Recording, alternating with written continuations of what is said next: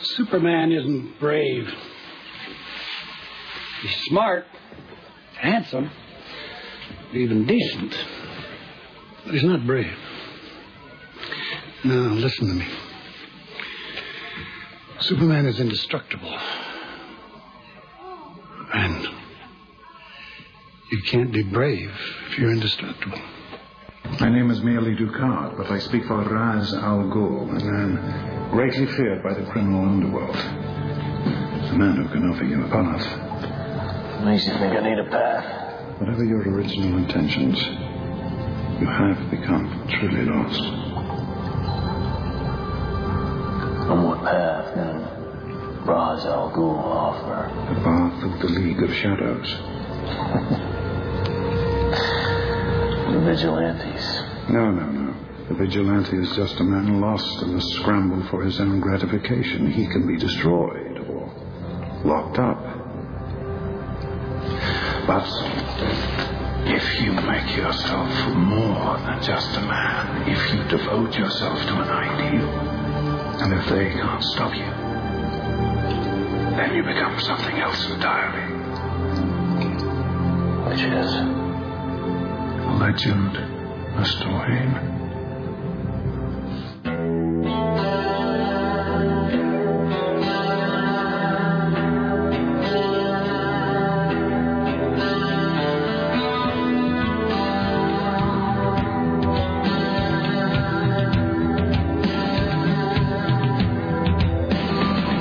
Indeed, my friends. Why, hello, it is 6 minutes and 18 seconds after the hour of 11, and this, the month of July, in the year of our Lord 2008. Thank you for coming along and making it part of your listening day. We are live from the plushly appointed, yet not overly ostentatious studios of AM 970, The Talker. This, my friends, is the Rick Emerson radio program. Thank you for coming along. It is Wednesday, and welcome to Day 12. It's 503-733-2970 if you'd like to join us today. We are here in beautiful downtown Portland, Oregon. Where tomorrow night, tomorrow night,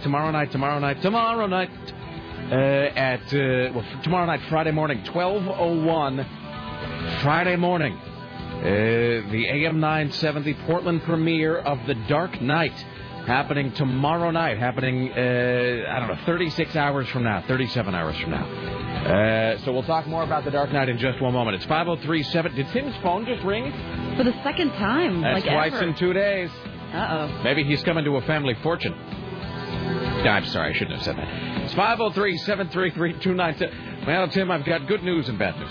It's 503-733-2970. 503-733-2970 if you'd like to join us today. It's 503-733-2970. Richie Bristol standing by, ready, willing, and able to pass along your observations about the interesting, the tedious, the groundbreaking, the mundane, the differences between whatever. The differences between those things are sometimes not as obvious as they sometimes appear. So he is there to screen your calls and pass them along as only he can do. It's 503-733-2970. You can also email if you like. It's rick@rickemerson.com. rick@rickemerson.com. Sarah at 970.am. Tim at 970.am. Or Richie with a T at 970.am. It is Wednesday, so without further ado, we will say that, yes, Sarah Dillon saw The Dark Knight last night. No, I don't know anything about it. I didn't. In fact, we talked at, 5, 6, 7 o'clock, something like that, because you were trying to figure out how to get to the theater? I didn't know what theater it was at. And I explicitly warned you in our phone conversation not to get drunk and call me later on. And you didn't, so good for you. Because I knew that you didn't plan on telling me anything about the film, but I could see you going to see The Dark Knight and then going out and having many beers. I did go have a couple of cocktails afterward, but it just takes so much out of you. It's 2.5 hours long, so by the time we got out, it was almost 12:30 in the morning. Okay, and can I tell you this, and I know this sounds creepy, so I apologize for that in advance to, everybody. But so I was laying awake in bed last night thinking about you because I was... That sounds creepy. Here's the thing, because I went to bed at midnight, and so I'm laying there, and before I'm drifting off to sleep, I was thinking about The Dark Knight, and I was thinking how weird it was that you think about that, you're like, at this moment, blah, blah, blah, is happening somewhere else. And so I looked over at the clock just as I was falling asleep, and it was midnight, and I thought, because you were still in the theater at that point, right? We got out at, I think, 12:20. Yeah. So, I did have that sort of moment, at this moment, the secrets of The Dark Knight are being spilled to many people, including Sarah X. Dillon. So, all right, well, we'll talk more about it here in just a second. Okay. It's 503-733-2970, 733-2970. You can also email if you like. Lisa Desjardins going to be joining us later on today. Steve Kastenbaum joining us from New York City. We'll find out what, if anything, he stole from Yankee Stadium while at the All-Star game yesterday. We'll talk to CNN radio correspondent James Roop in Los Angeles, who has news of the Manson family. What else? Dorothy Carcasseri, I think, is going on vacation this afternoon. I think she's going to Cabo. And so we're going to talk to her today because she's not going to be here tomorrow, I think. Is that right? Hey, Richie, Dorothy Carcasseri today before she goes on vacation? Yeah, around 1:40. It's just like taking a subway into the Bronx where you only catch like every fifth word. All right, so that's coming up today. We'll do the... I keep saying we'll do the top five, and I mean we got to do it this week because after Friday it's going to be pointless. So we'll try to get to the top five today.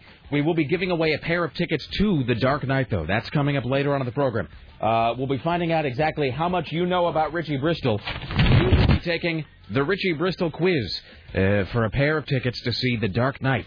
So that's coming up later on today as well. That's genius. Did you come up with that? I did. I wrote it myself this morning.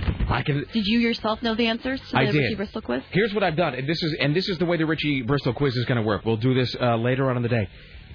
Is that I will give you 3 facts about Richie Bristol, one of which is false, and you have to pick the false one. Right there. Tell me I don't know how to contest. So we'll do that later on. Let's see. We were going to play this worst song you've ever heard, I don't know, last week. And I mean, it was bad, but it wasn't like the worst thing ever. It really wasn't the worst song you'd ever heard. It was simply terrible. I mean, it wasn't like off the charts horrific. I've got an off the charts horrific one today, though, and it's the one that Tim, you were telling me about it yesterday. You gave me. Do you remember yesterday giving me that printout about that terrible song? Do you even know what I'm talking about, or does it slip your brain already? Okay, it doesn't matter. We'll play it later on today. We have another installment of It's the Worst Song You've Ever Heard to get to, and your emails and so forth. Tim Riley working on the following stories for your edification today. Battleground man opens fire on a debt collector. A Tacoma convenience store customer punches out a robber. Northwest Natural Gas says beware. They're going to request an outrageous rate increase. A man is charged with biting off his brother-in-law's eyebrow. A pizza parlor worker is robbed by who turns out to be her own dad. The carcass of a great white shark is found in a Massachusetts beach. Attention, Richie. A Vegas stripper still takes it all off at the age of 80. Solicitation charges are dropping for a 94-year-old Florida man. Andy Dick is arrested for underage groping. And Portland hosts a weekend of yodeling. Well, okay, then. Let's talk about Andy Dick for just 1 second here. Let's talk about the worst mugshot that I've seen all week. It's a pretty good one. And that really is saying something. I was talking to Big Jim from KUFO, and this mugshot is sort of like... I mean, I can't even really... It's sort of like a really emaciated Brent Spiner from Star Trek The Next Generation, sort of crossed with the Joker with no makeup. Phil Spector's hair. With Phil Spector's... I mean, just imagine this photo imagine this picture sort of appearing in front of you. This face looking in your window late at night. You can go to thesmokinggun.com and see this, by the way. So we'll talk more about it. Have you posted it? Did you say you posted it? Yeah. Yeah, that's the first thing I did this morning. So if you go to sarahxdillon.com, you can see this picture of Andy Dick. All right. All right. So before we do... we should talk about The Dark Knight a little bit, which I have not seen, by the way. I am one of the common people. I will be seeing it Thursday night, tomorrow night with everybody else. But the number of people inside this building who have seen The Dark Knight is growing by the moment. So this will be obviously spoiler-free. We won't talk about, we won't talk about anything that happens because I don't know anything that happens in the movie. And even after we've seen it Thursday night, we'll keep our discussion spoiler-free. And if we do veer, we'll give it like a 2-week moratorium, right? And if we veer close to anything that looks like it's going to be a spoiler, we'll obviously give everybody like a heads up, kind of in advance. So that being said, you saw it last night, Sarah Dillon. Your initial thoughts on The Dark Knight? Go. It's one of the greatest movies I've ever seen. Really? Really, and I'm not kidding. It is beautiful and messed up and hilarious and touching and beautiful. It is so good. I heard that there's just some tracking shots in that movie where the camera is going through the city and where it's just this unbelievable... Because I saw it in an IMAX theater. I've never ever seen filmmaking like that. I have never seen shots like that. I have never seen such crystal clear, beautiful footage of him flying through the city. The way that they did that, you can, and just let me say for the record, there is absolutely no cheeseball CGI. Really? There are a couple parts when there are things that that obviously they might have been done by CGI, Right. but I don't even know how they did them. Right. And not one thing. And it doesn't jump off the screen. It's like, Exactly. hey, I'm corny computer animation. Nope. Instead, anything that it's like what I Am Legend tried to do. Oh, okay. It is. I'm all excited. There are no words. You're speechless. No, honestly, and Heath Ledger was amazing. Really? Was it fantastic? I was what's that guy's name? Aaron Eckhart. Yeah. Genius. Yeah. All of them. Everyone was genius. Because there's less. I mean, again, I don't know anything about the movie, but I've heard that there's actually sort of less Batman in this than there was in Hardly Batman Begins, because it's not an origin story. It's just you jump right into it. It's just and it's not afraid to go places where you wouldn't expect it to, and it's really dark, and it's and we were discussing it after the fact, and there really isn't a lot. It's not gory, right? But it's extremely violent, yeah. But in a badass way where you don't see it coming, and that little motorbike thing that he has, the Bat Pod, dude, it is so cool.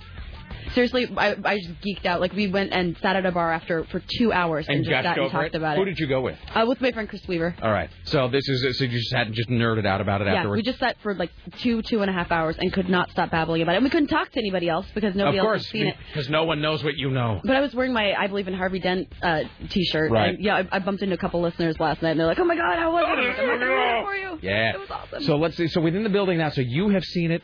Chris Paddock has seen it. Fat Boy and Court have seen it. Aaron and Scott have both seen it. I can't wait to see it again on that Thursday. That was going to be my next question. Is that sort of the make or break question? So you, having seen The Dark Knight last night, are you still excited to see it tomorrow at the station premiere? It is. I can't even. You can't even.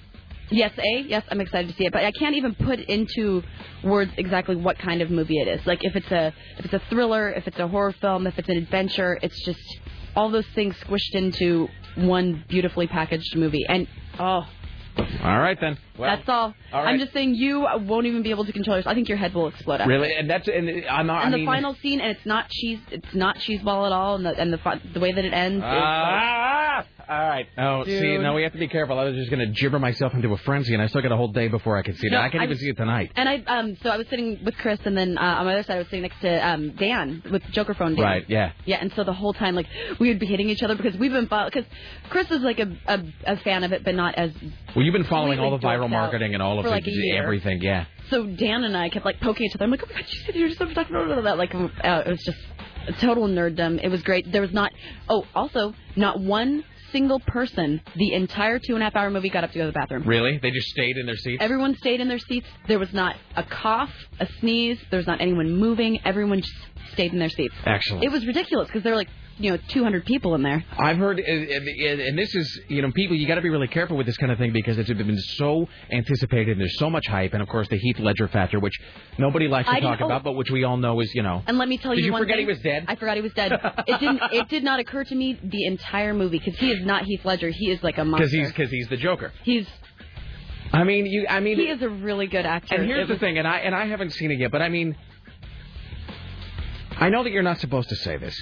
I know that this sort of thing sounds horrific, but you got to admit, in some horrific way, it's kind of a cool way to go out. You know what I mean? Mm-hmm. I mean, it's just, I know that I'm not saying I'm glad he's dead. I'm not. Please, I don't want it to come off like a dick. So I'm not saying that it's cool that he's dead. But I mean, if he's leaving behind his best performance, I'm just saying, if you gotta go, why not go in a way that's a little dramatic and stylish? You know what I'm saying? It's it's sort of like it's like at the end of the Commitments. And the Commitments, 20 years old, so it doesn't matter. At the end of the Commitments, everything in the band has all this great potential, but at the end of the Commitments, which is a fantastic movie, the band sort of implodes and splinters. And Jimmy is sort of lamenting to Joey Fagan. He's lamenting the fact that the band sort of imploded and never went anywhere. And Joey says, well, sure, we could have been famous and made albums and stuff, but that would have been predictable. This way, it's poetry. And there's a certain something to be said for that. You know what I mean? It's just, it's sort of like, what is that band?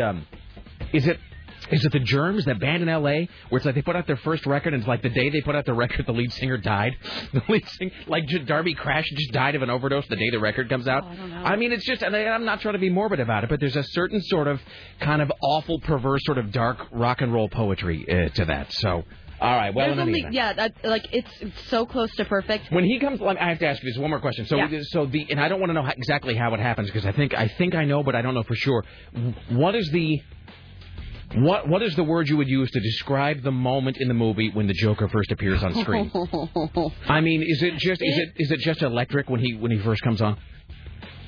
It's genius. See, I don't ever see you at a loss for words. You're never like that. No, I dreamt about it last night. I talked about it all. Like, it was the first thought on my mind this morning. We could not stop talking about it, and like just the symbolism in the movie itself, and also like what the different circumstances, how they unfolded, what they represented, and what like Batman represented. God, I'm such a dork. Right. And what like Batman represented and stuff. Yeah, the Joker. That first scene is. Okay. It's one of the best scenes of the movie. That's all very exciting. Man, but I'm just saying I'm not... And I was also prepared to... I was hesitant with Heath Ledger's performance because I'm like, oh, everyone's going to be like, oh, it's the greatest performance ever because he's dead. Right. It was that good. It was good. I read a review this morning, I think it was the New York Times, that said even if you were to somehow magically remove from your head the fact that Heath Ledger is dead and all of the hype, he said that it still lives up to everything. And everybody, I've read several reviews now where people compared it to either The Godfather 2 or they've compared it to Empire Strikes Back, which is really like the highest praise you can give anything is to call it Empire or Godfather 2. I was talking to when I was talking to Crystal, I'm like, holy crap, this reminds me of a sequence from The Godfather. Like there's this one part happening where all these things are kind of happening at the same time, and it's like a pinnacle point of The Godfather. I made that same comparison. But I am saying it's not like... The one thing that did annoy me, though, is just Christian Bale when he does his Batman voice. I'm brooding. It kind of... That always just kind of bothers me. It sounds like he has a mouthful of marbles a little bit. I think part of that is him trying to cover up his accent, too, because he has that... Because he's British, I think. Well, he wears fake teeth when he uses Batman, right? I don't know. I thought he did because his mouth looks different. All right. Well, it's all very exciting. So if you... It's awesome. The premiere is happening tomorrow night, the AM 970 premiere of The Dark Knight happening tomorrow night at the Regal Cinemas in Tigard. You can find out more. You go to rickemerson.com or go to 970.am. You can buy your ticket. And by the way, I read a thing at Box Office Mojo this morning that said that there are more than 700 showings of Batman already sold. 700 showings of Batman already sold out. Harvey Dent calls him the Batman. Yeah. So this and 90% of online ticket pre-sales in the last 3 days have been for The Dark Knight. So of all movie tickets sold online in America in the last 72 hours, 90% of them have been for The Dark Knight. It's worth it. I really must stress this point that you need to go and you need to buy your tickets at 970.am. You go there, you look for the Joker poster, you click on it. You buy the tickets because we're going to be there tomorrow night at the Regal Cinemas in Tigard. We're also going to be giving away a pair later on today. All right, let's see. Well, let me read a couple of these emails, and then we'll take a break. We'll come back. Lisa Desjardins coming up around the corner. We'll talk to Steve Kastenbaum. We'll be giving away, again, a pair of tickets to The Dark Knight. We'll play Richie Bristol Trivia. We got the Top 5 coming up. Tim Riley, Dorothy Carcasseri, Worst Song You've Ever Heard, and so forth. This is apropos of nothing. I just want to read this subject line. Rick Emerson Show may save my life one day. Rick, to add to the benefits of listening to your show, I'd like to add a level of awareness that may save my life someday. A friend was working on my house recently, and he was using a nail gun. As we were discussing how we should finish a project, I noticed that the shooting end of the nail gun was pointed at my head. I started to duck and weave. He gave me a strange look and kept the nail gun directed toward me. Your radio program was on in the background, and I pointed it out to him. I told him one of your great joys is reporting on nail gun accidents. Indeed it is, sir. And that my goal was to never, ever, ever be on the radio due to my own stupidity or due to some horrid accident involving a nail gun or a wood chipper. While the nail gun never went off, I wanted to thank you for raising my awareness to the dangers in common tools. I am certain that one day this awareness will save my life or save me from horrendous accident. Once again, the Rick Emerson Show has improved my life. That is from a guy named Dennis. So there you go. Thank you. Oh, by the way, speaking of things with which we're fascinated, so we have made just the most tentative inquiries into trying to get a tour of the Oregon State mental nut house place. This is no promises. I don't know that it's gonna come together, but we're sort of working on it. So ideally, that may happen sometime in the next few weeks or whatever. All right, let's take a break. Back after this, Lisa Desjardins, Steve Kastenbaum, Jim Roop, Tim Riley, all on the way. Stay there. It's the Rick Emerson Radio Program.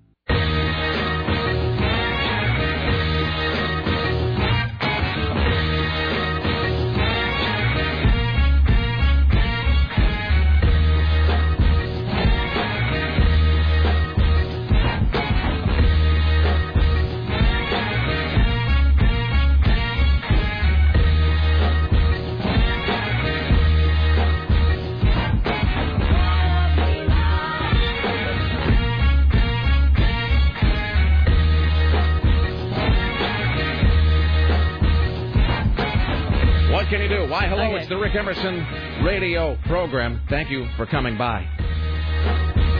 Coming up in just a few moments, we'll talk to CNN radio correspondent Lisa Desjardins. We'll play Richie Bristol trivia for a pair of tickets to see The Dark Knight.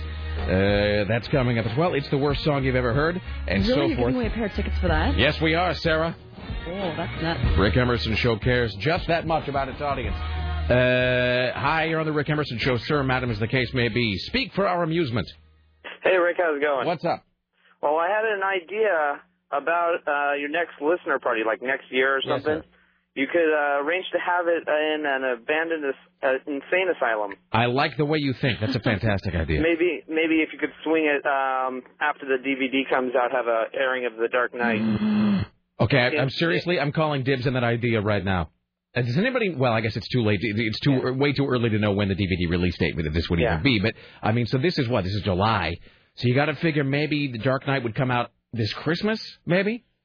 Maybe. Oh, really? I would think it'd be like a May or like some spring release next year. I'm sorry, DVD turnaround times are pretty. Sometimes, do you ever look and you see that a DVD is on sale and you swear to God the movie just opened in the theaters like the week before? Yeah, but that's for movies like.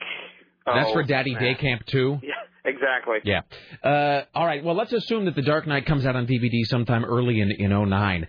Yeah. In first quarter 09, as they say. Mm. I am completely calling dibs right now and having a viewing party of The Dark Knight at some, weird, creepy location. Yeah. That's a fantastic idea. Thank you. All right, excellent. Thank you, sir. All right, You're there you go. That's like when I was when Laura and I went to L.A. Last year, and at the Forever Hollywood Cemetery, they do that thing on Saturday nights once a month where they show a classic Hollywood film on the wall of a mausoleum. It's like the best thing ever. You go into the Forever Hollywood Cemetery, which is where Jane Mansfield and Dee Dee Ramone are buried, and there's a huge lawn area that's sort of ringed by tombstones, but there's a whole open lawn. And you go in and they have a sound system set up, and you bring like a picnic or wine or whatever. And I think there's a local TV station that sponsors it, and then they project a classic Hollywood movie onto this huge white outside wall of a mausoleum. Cool. So you're sort of watching a movie out underneath the stars at night, surrounded by tombstones on the wall of a mausoleum in a cemetery. It's like the most righteous thing ever. And it's all different kinds of movies. When we were there, they did The Apartment with Jack Lemmon and Shirley MacLaine, but they always end the summer by doing Night of the Living Dead. Oh, that's so cool. No, really, if you ever go to L.A. during the summer, you got to go to the Forever Hollywood Cemetery and see one of their movies in the cemetery. It's like the best thing that's ever happened. Let's welcome now to the Rick Emerson Show. From the Hill, CNN radio correspondent to the stars, Lisa Desjardins. Hello, how are you? Hi, guys. How are you? I am fantabulous. How's your day? How are things? How's life? Sunshine and roses. Are you excited for The Dark Knight? Oh, that's right. Friday, huh? Yes, Thursday night / Friday morning. Probably have. Is there a preview that anyone's going to? Sarah saw it last night. I saw it yesterday. Oh, no kidding. She saw it in IMAX last night. Gosh. So it was ridiculous. I have not seen it. I'm going to be seeing it with the people, Stop lording that over me like I'm not one of the people. No, I'm just saying, Sarah, some of us... You're going to, storm the Bastille and then go see the movie? Exactly. That's exactly how it's going to happen. Right after we hang Kochescu in the courtyard. Right, perfect. Sarah got a chance to see it last night on an IMAX screen, and then the station is doing a premiere for it tomorrow night, and everybody's it's already drawing comparisons to both Empire Strikes Back and Godfather 2, so I'm trying really hard not to sort of hyper myself into. I'm trying to keep expectations right in the middle. No, that's what I had to do. I just didn't even. People were like, "Oh, you're going to see it tonight." When I was talking to them, I just didn't even let myself register the fact that I was going to see it. You had to sort of modulate within. Mm-hmm. Oof, I can't wait. So there's that. Speaking of things that are coming up that you may or may not know about, I know that Sporbert's a Rush fan. Do you know that Rush is going to be on Colbert tonight? No. Yes. Rush, the band, will be on the Colbert Report. I do believe it is tonight. It is either tonight or tomorrow. And Stephen Colbert, also Canadian. Do I have that right? No. He's not? Completely wrong about that. Stephen Colbert is from... He's one of Canadians, but I thought there was some Canadian connection for him. Stephen Colbert is from South Carolina. Oh, I knew that, too. Darn it. Clearly not. I did, and I forgot. He's from South Carolina, and the weird thing is, if you ever hear his act, like the voice he was sort of grew up with, he does have... he has a very pronounced Southern accent, which he worked really hard to lose because he said he learned early on that people with Southern accents weren't taken seriously. Nice. And so... it's true. And he did actually. The strange thing about it is, even before he decided upon the career he now has, he modeled his speaking voice after television newscasters because they work very hard at having that sort of stentorian, neutral accent. Yes. And then, of course, blah, blah, blah, blah, blah. The rest is history, yada, yada. So great, though, because, I saw Rush in Maine last week. Was it packed with attractive women? Who's to judge? Attractive? I'm just saying, I'm figuring it was you and then endless dudes everywhere, right? It was a lot of dudes. Yeah, there was the one, I spotted her. There was the one kind of could have been in an old school Motley Crue video, like hot blonde chick with the tube top. There was one of them, and it was like she looked really out of place, actually.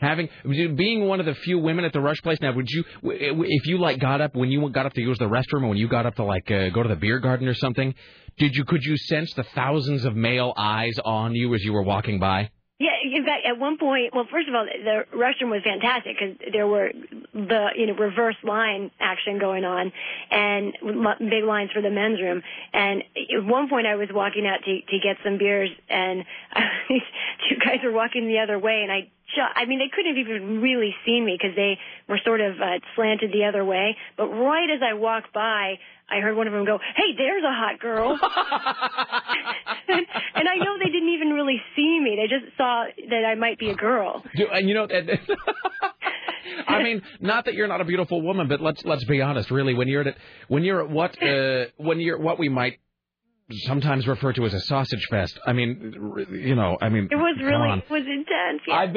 Seriously, I was at a Rush concert once, and there was some girl who walked by, and again, I think she was attractive, but I guess it's all relative when you're at a place like that anyway. But the girl walked by, and this dude John that I was with actually said something. It was like straight out of a Beavis and Butthead cartoon. As the girl was walking by, he goes, "Hey, babe, ahoy, check it out." That was his phrase. Babe, ahoy, check it out. So that's terrible. I have never seen so many young guys, though. There were like high school kids in front of us that knew the words to a couple of songs, and actually they weren't dweeby-looking kids. They looked like they might kind of be cool, maybe, but I knew that they weren't. But they might have been cool at their high school. And one kid, I was looking at his text on his cell phone. And I think they were texting back about the Foo Fighters, and the kid texted at some point. He's like, "Yeah, they're great, but I wish I could remember how I put it." But he wrote, "But Rush is just so much more complex and amazing in their sound." Yeah, well, this was like a 16-year-old. So I was like, "Well, all right." But we've Rush, much more complex sound. It's true, but I was like, "Wow." We've talked a lot on the show about sort of so-called required listening, in terms of being sort of a misfit teenager. And I think depending on the kind of teenager you are, there are certain books you must read, movies you have to watch, and musicians with which you must become fluent as you sort of pass through the awkward stage of adolescence. And if you are a sort of bespectacled, geeky guy who spends a lot of time sort of, at a card table with a big bottle of, like, Fanta Orange, playing Dungeons and Dragons and, referring to yourself as a Valkyrie, right. I mean, really, the odds are like 9 out of 10 that you'll have a big collection of Rush stuff. I mean, it's sort of like...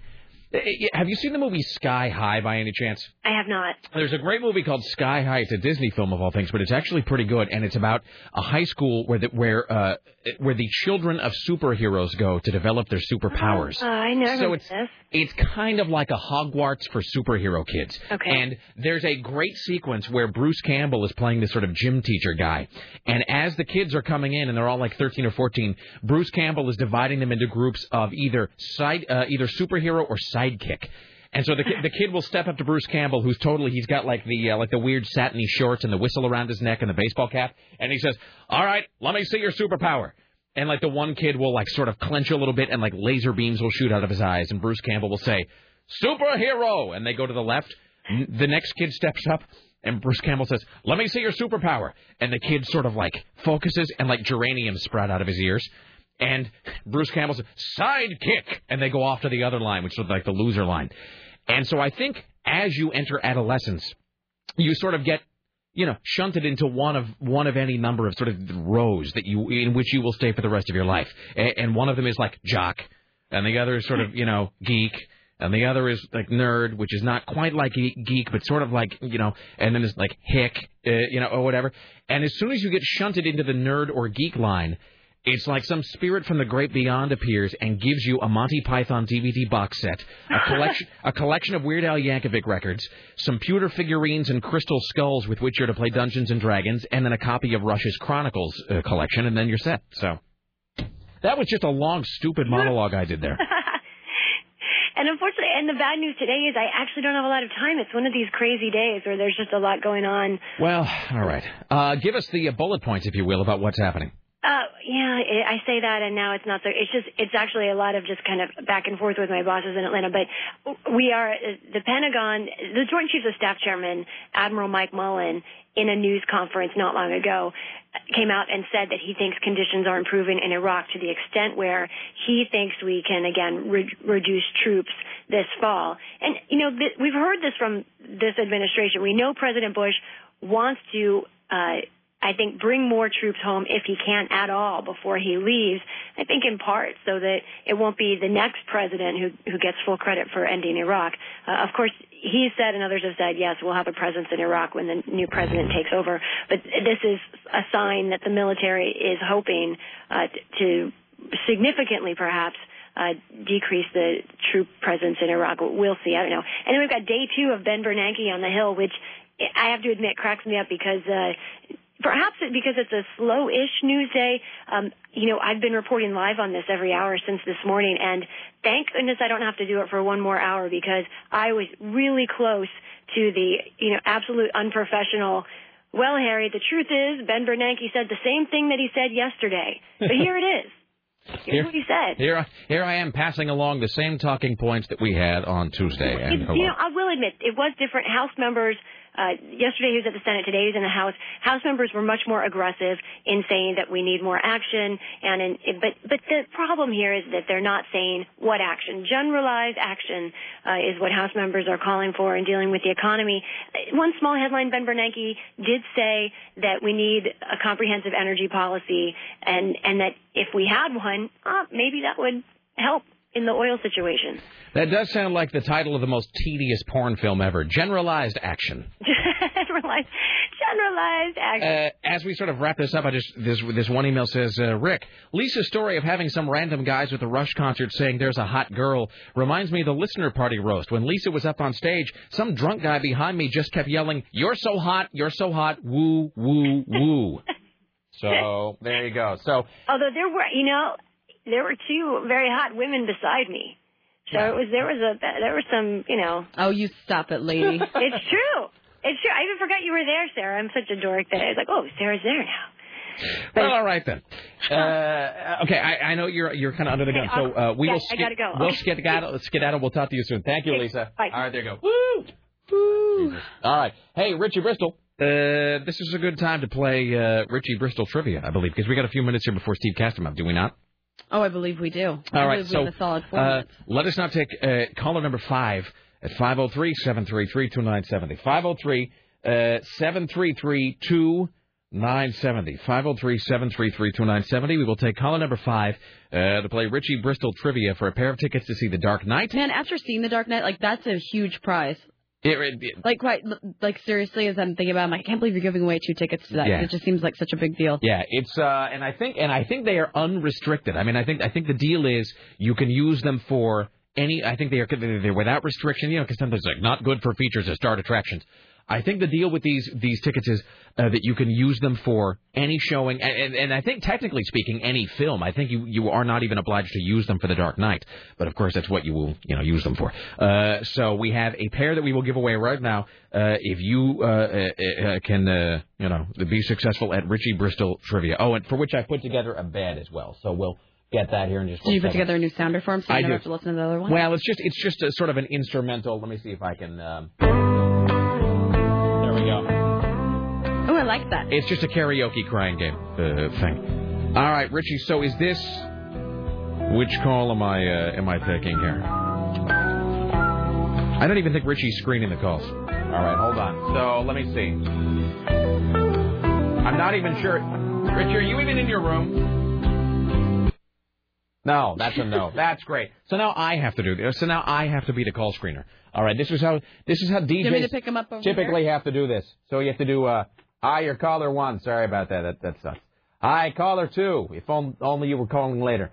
Hi, caller 3. You also win nothing. Hey, caller 4. That's unfortunate. All right. There it is. Hi, hello, and how are you today? Good. All right, you are caller number 5, my friend. Are you ready to play Richie Bristol Trivia for a pair of tickets to the Dark Knights? Sure. All right, my friend, here's how we're going to do it. I will give you 3 facts about Richie Bristol. One of them is false.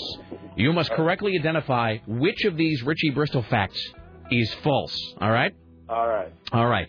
Here are your 3 Richie Bristol facts. At the end of this, you must tell me which I have fabricated.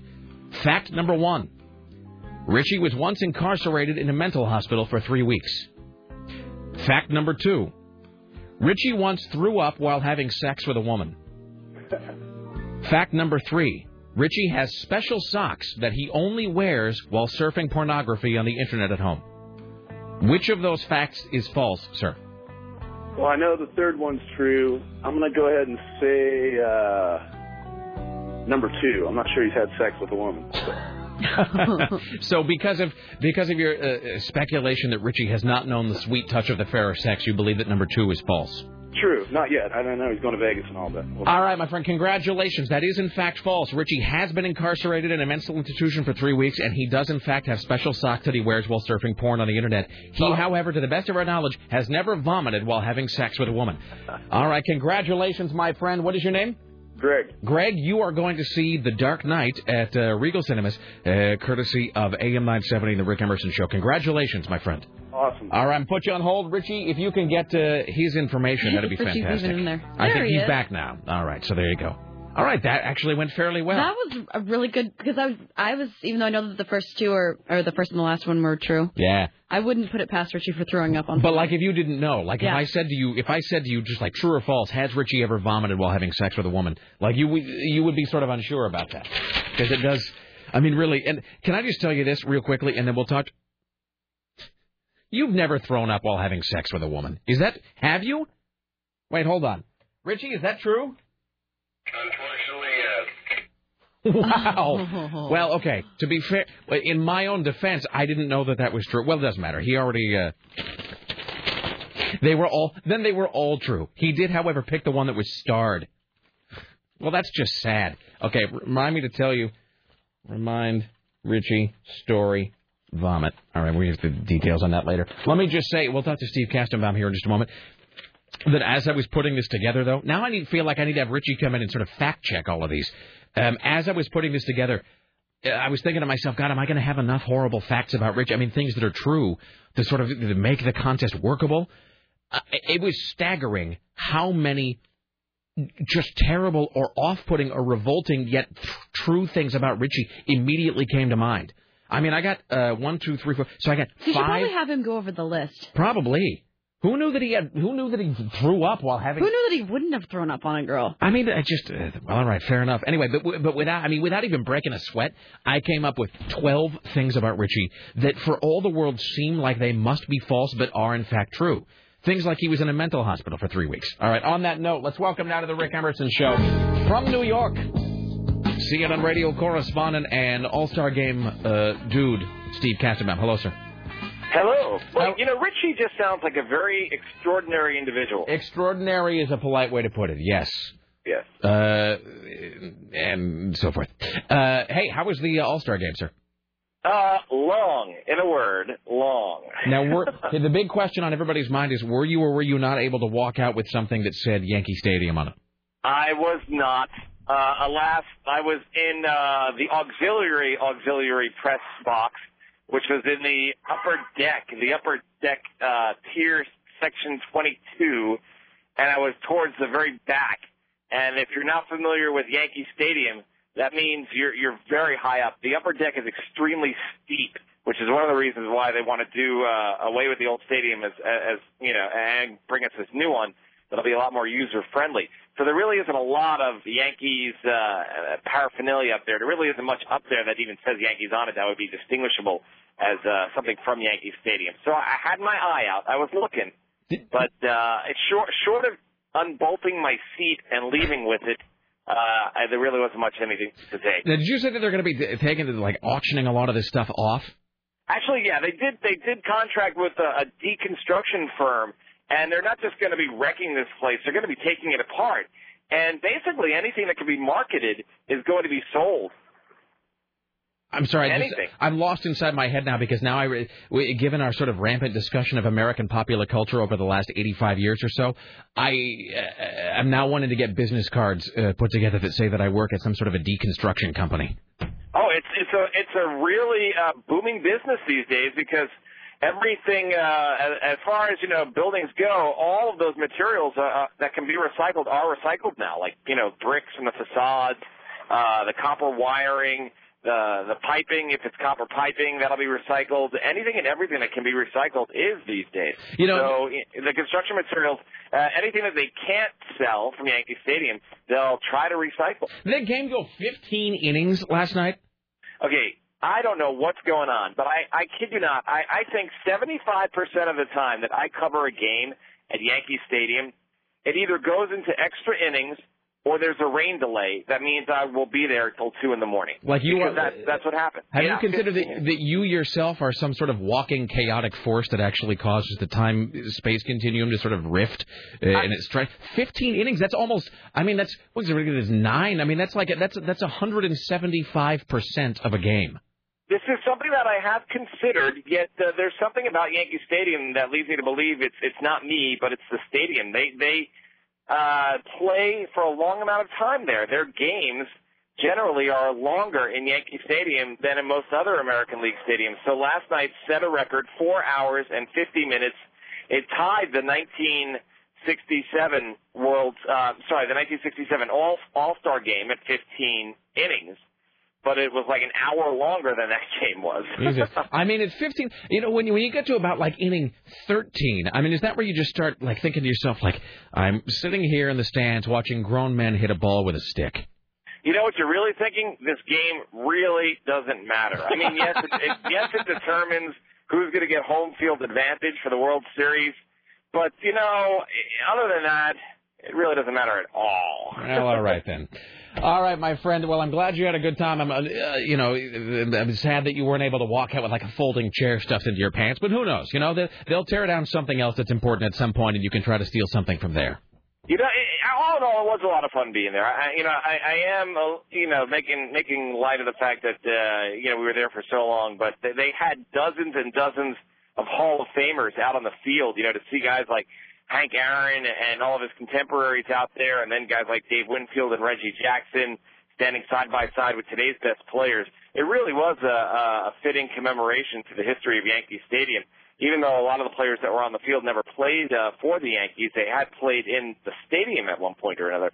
So it was really an emotional day. And then all of a sudden, that story gets topped by the longest All-Star game ever. Hey, yeah. Hey, by the way, just sort of all over the place today, but are you going to see? The Dark Knight premiered in Manhattan, but it's not in wide release yet, right?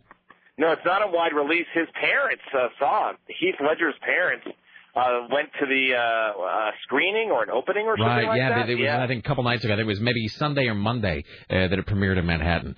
So, are you going to be lining up? Are you going to be buying your ticket to go? I don't have time. I'm going on vacation Thursday. Tomorrow night I have to board a plane, so I don't know if I'll have time to see it before then. But everything that I've been reading about it and listening to the reporters who've gone to screenings, it really sounds like it's a great movie that he did a really good job. Well, it's got to be, weird on like 100 different levels if you're Heath Ledger's parents. Not to be too down or morbid about it, but it's got to be a weird thing to watch your kids' final, screen performance, and then you're not even really able to see him because he's sort of hidden behind makeup. That's got to be just an undescribably strange mix of emotions, I would imagine. I would think so too. I'm trying to think of a comparison that can be made. River Phoenix. Were there any River Phoenix movies made after he passed away? He was another one that died, prematurely.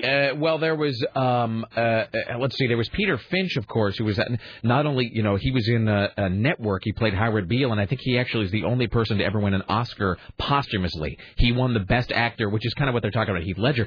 Howard Howard Beale. I'm on the street. Sorry. That's okay. Howard Beale won the Oscar for Best Actor after he was dead. River Phoenix, I think, had 2 movies come out after he died. I think Dogfight came out after he died, but I may be wrong about that. And then there was something else. And then the example that I never tire of mentioning, Raul Julia's last film was Street Fighter the movie, which I think came out like 2 weeks after he was dead. So, I mean, really one of the most esteemed actors of his generation, and he goes out playing in a video game movie. That's just no good. So. Yeah. All right, my friend. Well, enjoy your vacation. If we don't talk to you, travel safe, and we will have speaks with you when you return, undoubtedly. Thank you very much. Thank you, my friend Steve Kastenbaum, ladies and gentlemen. I was hearing someone make a comparison with Heath Ledger and James Dean because I guess Giant and Rebel Without a Cause came out after. Oh, yeah. Oh, that's true. Yeah, because he'd only done East of Eden or whatever that movie is, and then he filmed those 2. I'm not like the biggest James Dean authority, but that is true. So, all right. Well, okay. We should break here. We'll come back. Tim Riley around the corner from the Ministry of Truth. Later on, we'll have the top 5 coming up. Jim Roop on the way. Worst song you've ever heard and so forth. Stay there. It's the Rick Emerson radio program. Don't go anywhere.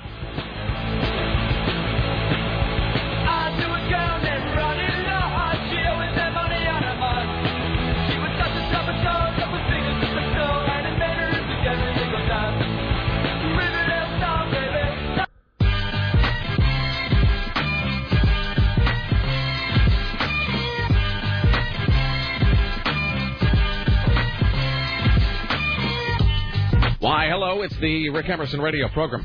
It's 503-733-2970, 503-733-2970. Coming up later on, CNN radio correspondent James Roop and the top 5. This, however, at the Ministry of Truth, is your personal savior. It's time for the Rick Emerson Show's new news hour, only on AM 970, The Talker. And now, from the Ministry of Truth, this is Tim Riley. And the news is brought to you by Leif's Auto Collision Centers, latest in collision repair. Go to Leifs.com and see what Leifs can do for you. Bear with me for a moment as I crank up my cans. There we go. Wait, why are you plugging it over here? My box is dead. You have to crank up your cans because your box is dead? That's correct. Just checking. Well, if one compensates how one must, Sarah. Wait, so the headphone thing, the thing you stick your headphones is not working? That's correct. It's not functioning. Does somebody know about that? Yes. Does Matt know about that? He does. What did he do?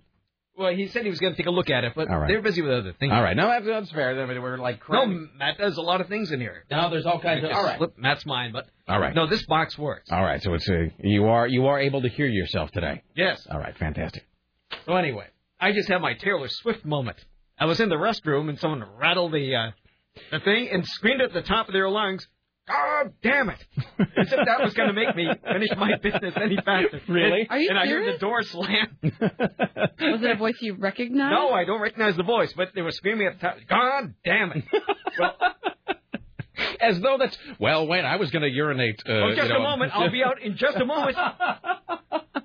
Did you feel like yelling back to the door, "Get bent"? Exactly. Yeah. But I didn't answer, so I figured it might have teed them off just a little bit more. You have to go. You have to go. I was just going to say. Screaming at the top of your lungs outside a locked door isn't going to make somebody go faster. It just makes you look retarded. So. And they did, wherever they are. So, congratulations, unnamed retard. You still didn't get to use it when you wanted to, did you? In your face. I think I'll go back and do it again. Try to do your business. I think I'll take a laxative and spend the whole afternoon there.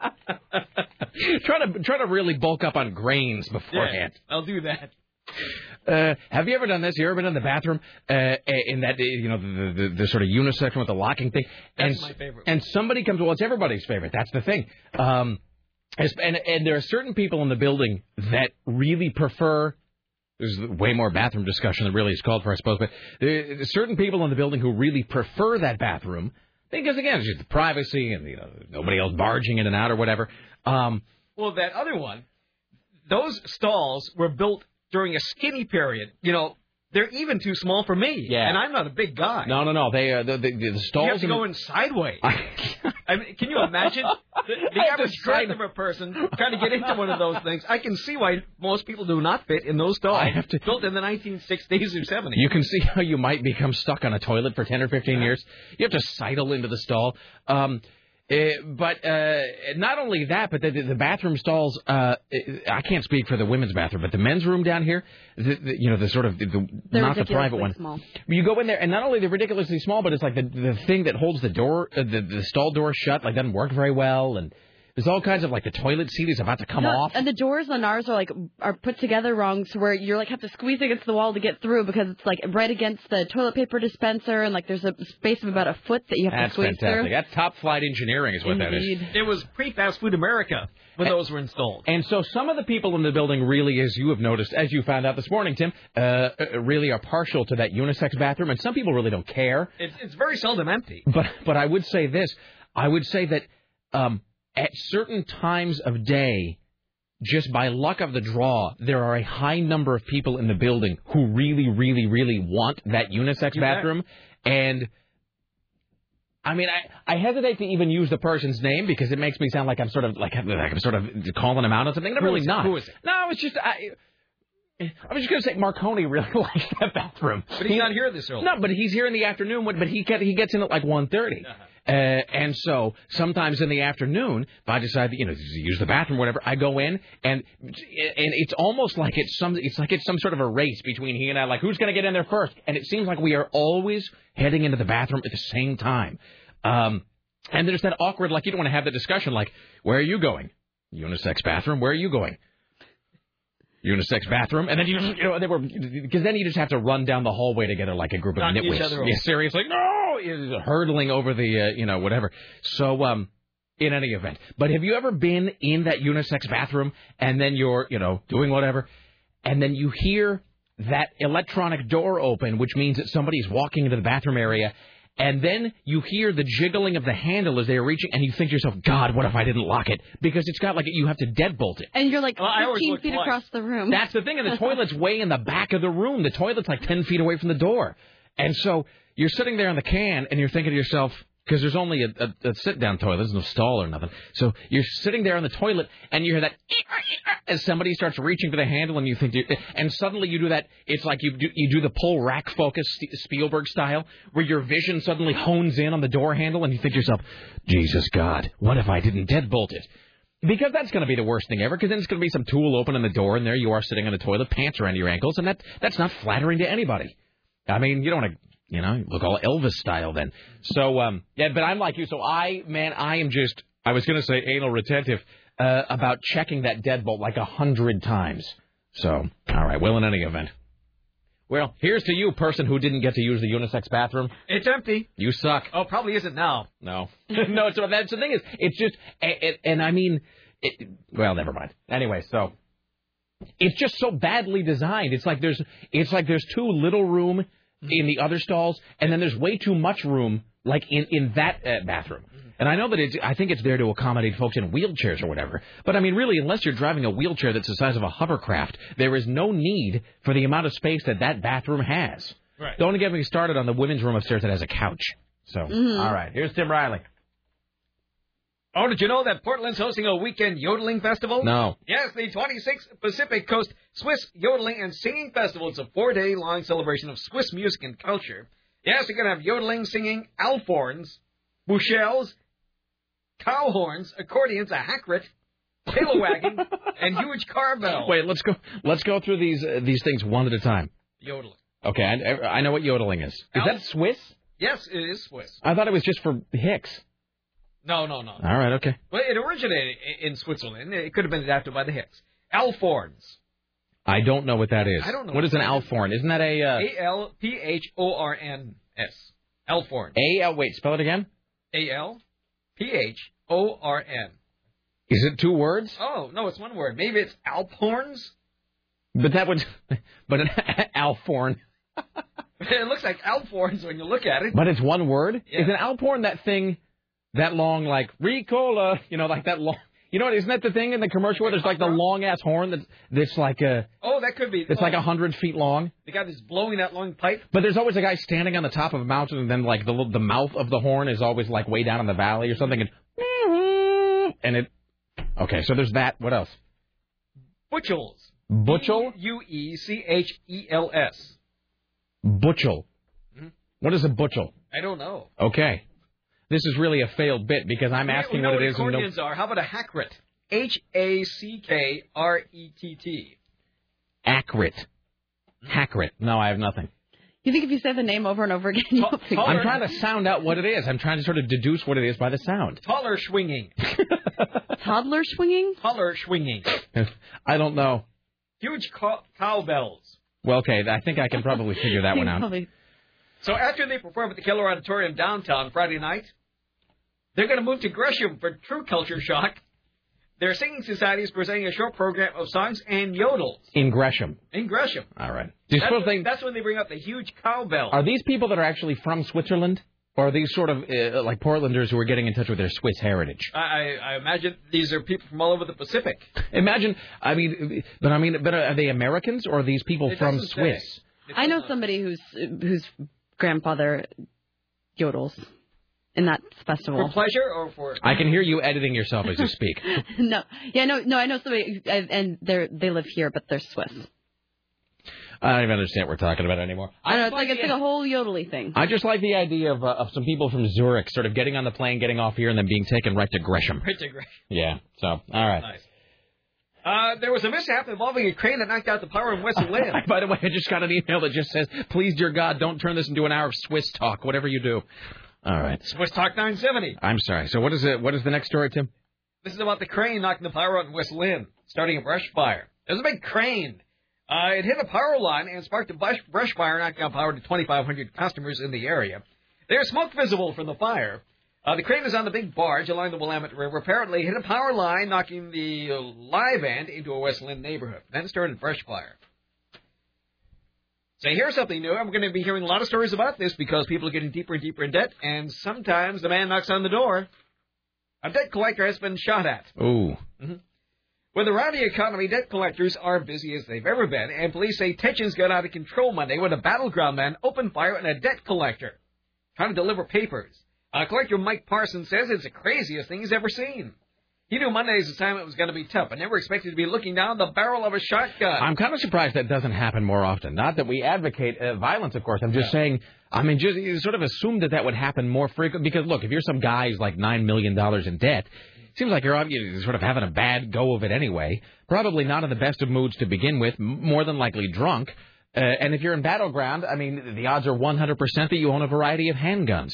As did 47-year-old Max Berry. Of course. So the debt collector calls 911, and Berry disappears inside the house. Then he comes to the door with a 12-gauge. He looks at it, and he aims it at him. Pulls the trigger. The round hits a tree stump. Police arrive moments later, arrest Berry. He now faces assault charges. He could face several years in prison. Well, this is like the repo guy, too, the guy that comes to repossess your car. I knew a guy once who was a repo man for a living, and it's like if you weren't paying, if you weren't keeping up on your car debts, like he was the guy that. And of course, they never do it during the day because they want to do it as sort of. They do it early in the morning too. In the cloak of darkness, Tim. No, they do it early in the morning when you're in the shower. That's the voice of experience, really. Do tell, Tim. It happened once upon a time. Really, to someone like you? Someone like me, who thought they had the job of a lifetime. How did that work out? Well, I did. What kind of a car was it?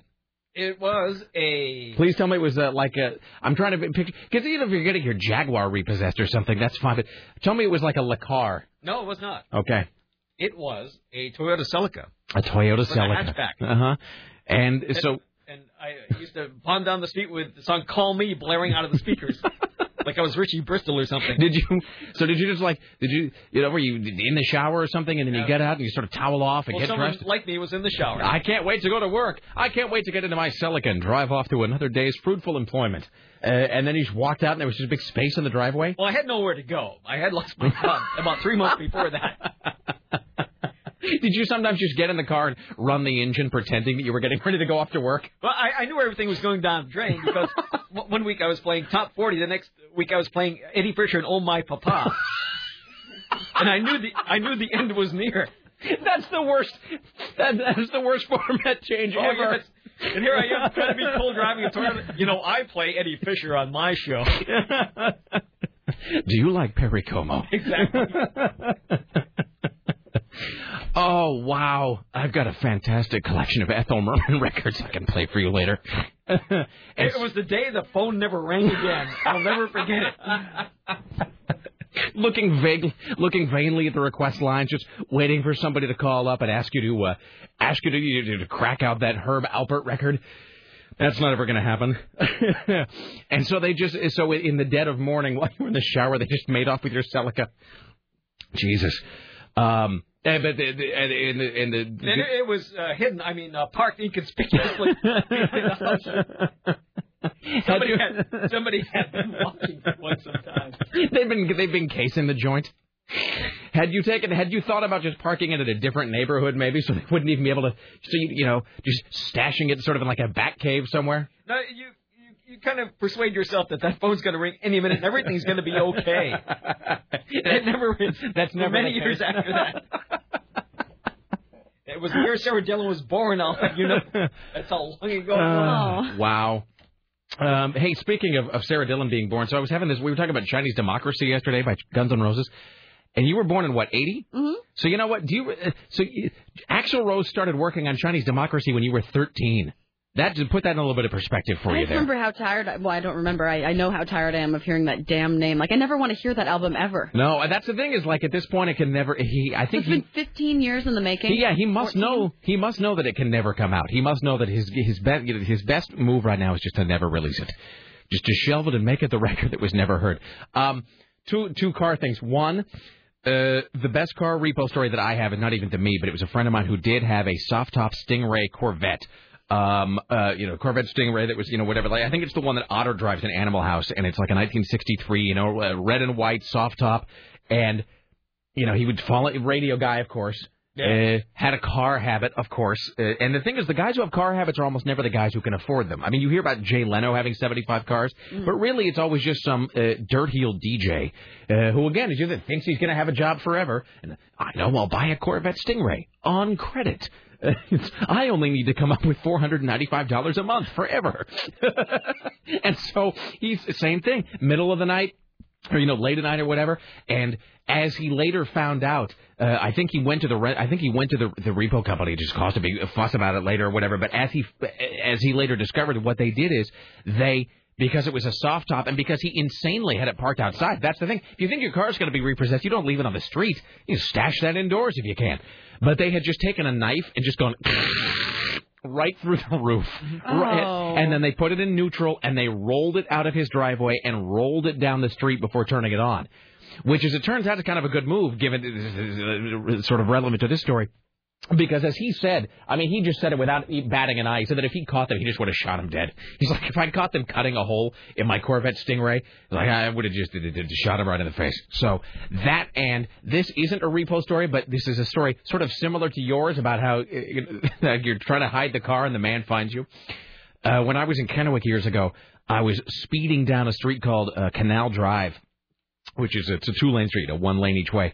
And I was driving along, I don't know, the speed limit's like 40, and I was going like 60 or something. I was just speeding recklessly and with wild abandon. And a cop goes, suddenly comes around a corner, goes by me in the oncoming lane, and I'm clearly exceeding the speed limit by dozens and dozens of miles. I look in my rearview mirror, and I see that telltale of the cop's brake lights coming on and him banking around and turning, clearly deciding to tag me. And so I see the cop in my rearview mirror turning around and then starting to accelerate, coming up behind me. And so what do I immediately do? I turn down a side street, I see an open garage, and I just pull my car into the garage of a house in which I don't live, and I get it and I shut the garage door. Good for you. Sounds like something out of a Laurel and Hardy movie. It's exactly awesome. It's completely true.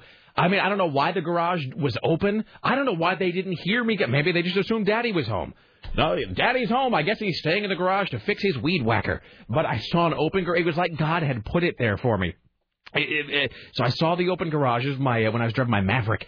And I pull the car right into the garage, get out, and pull the garage door shut, and I just waited.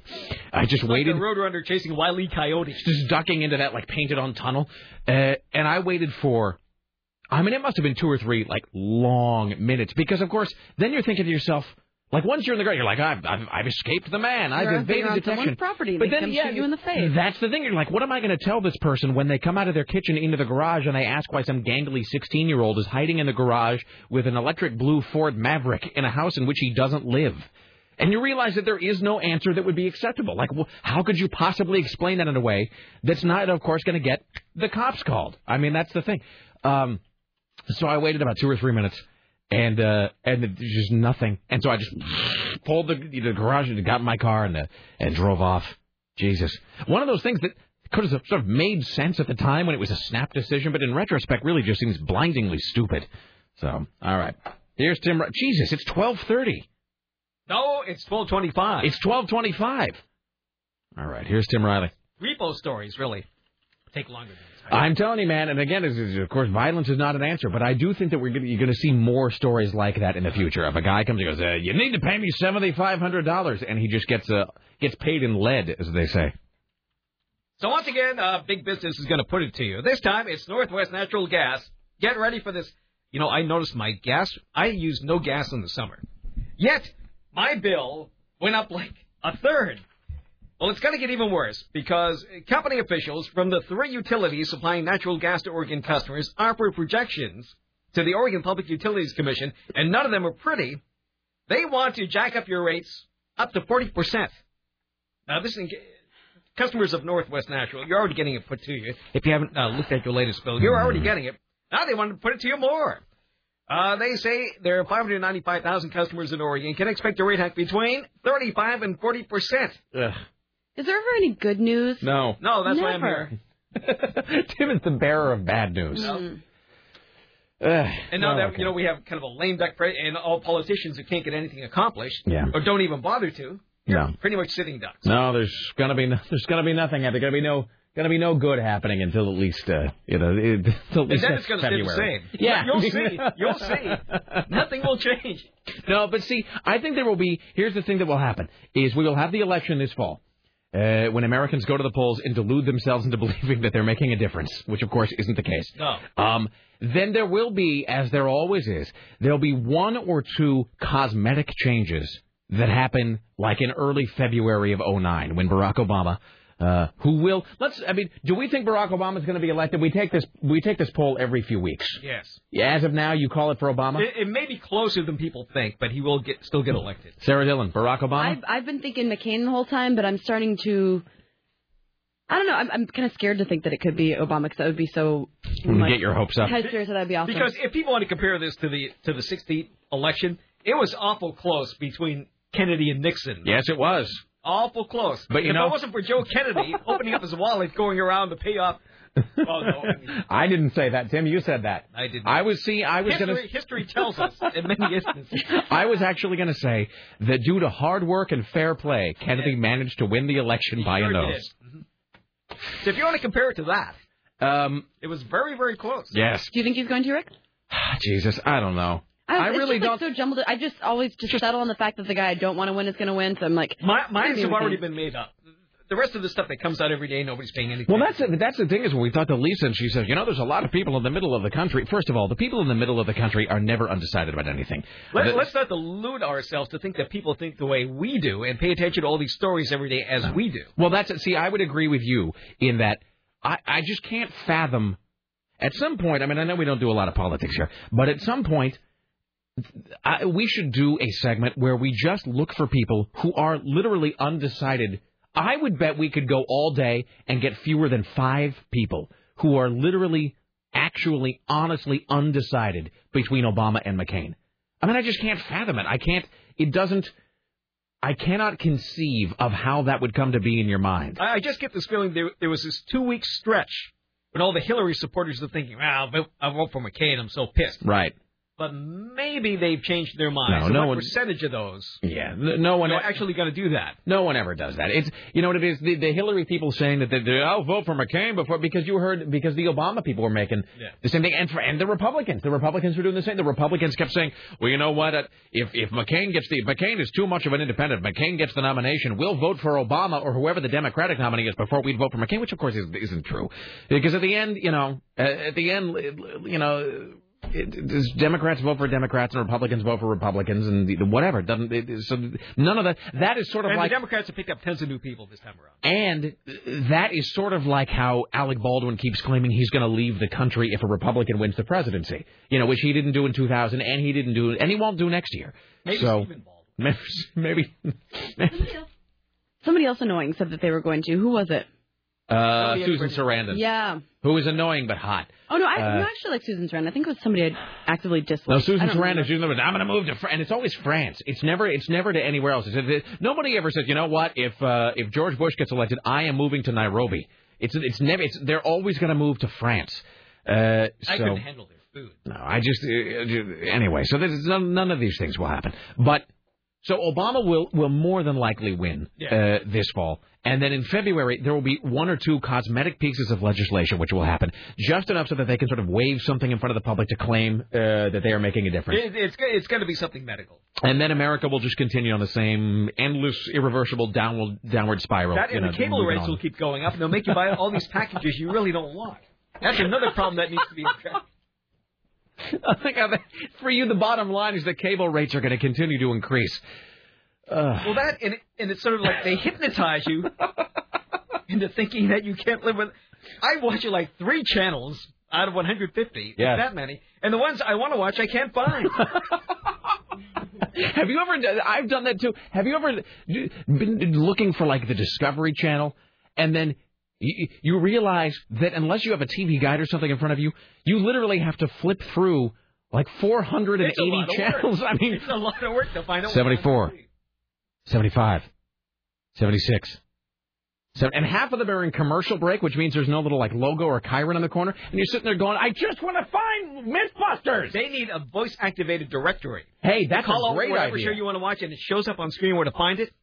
That's a really good idea. See, this is like with that blind hybrid cane thing. You ought to be patenting that idea like right now. I know, but I don't know what to do.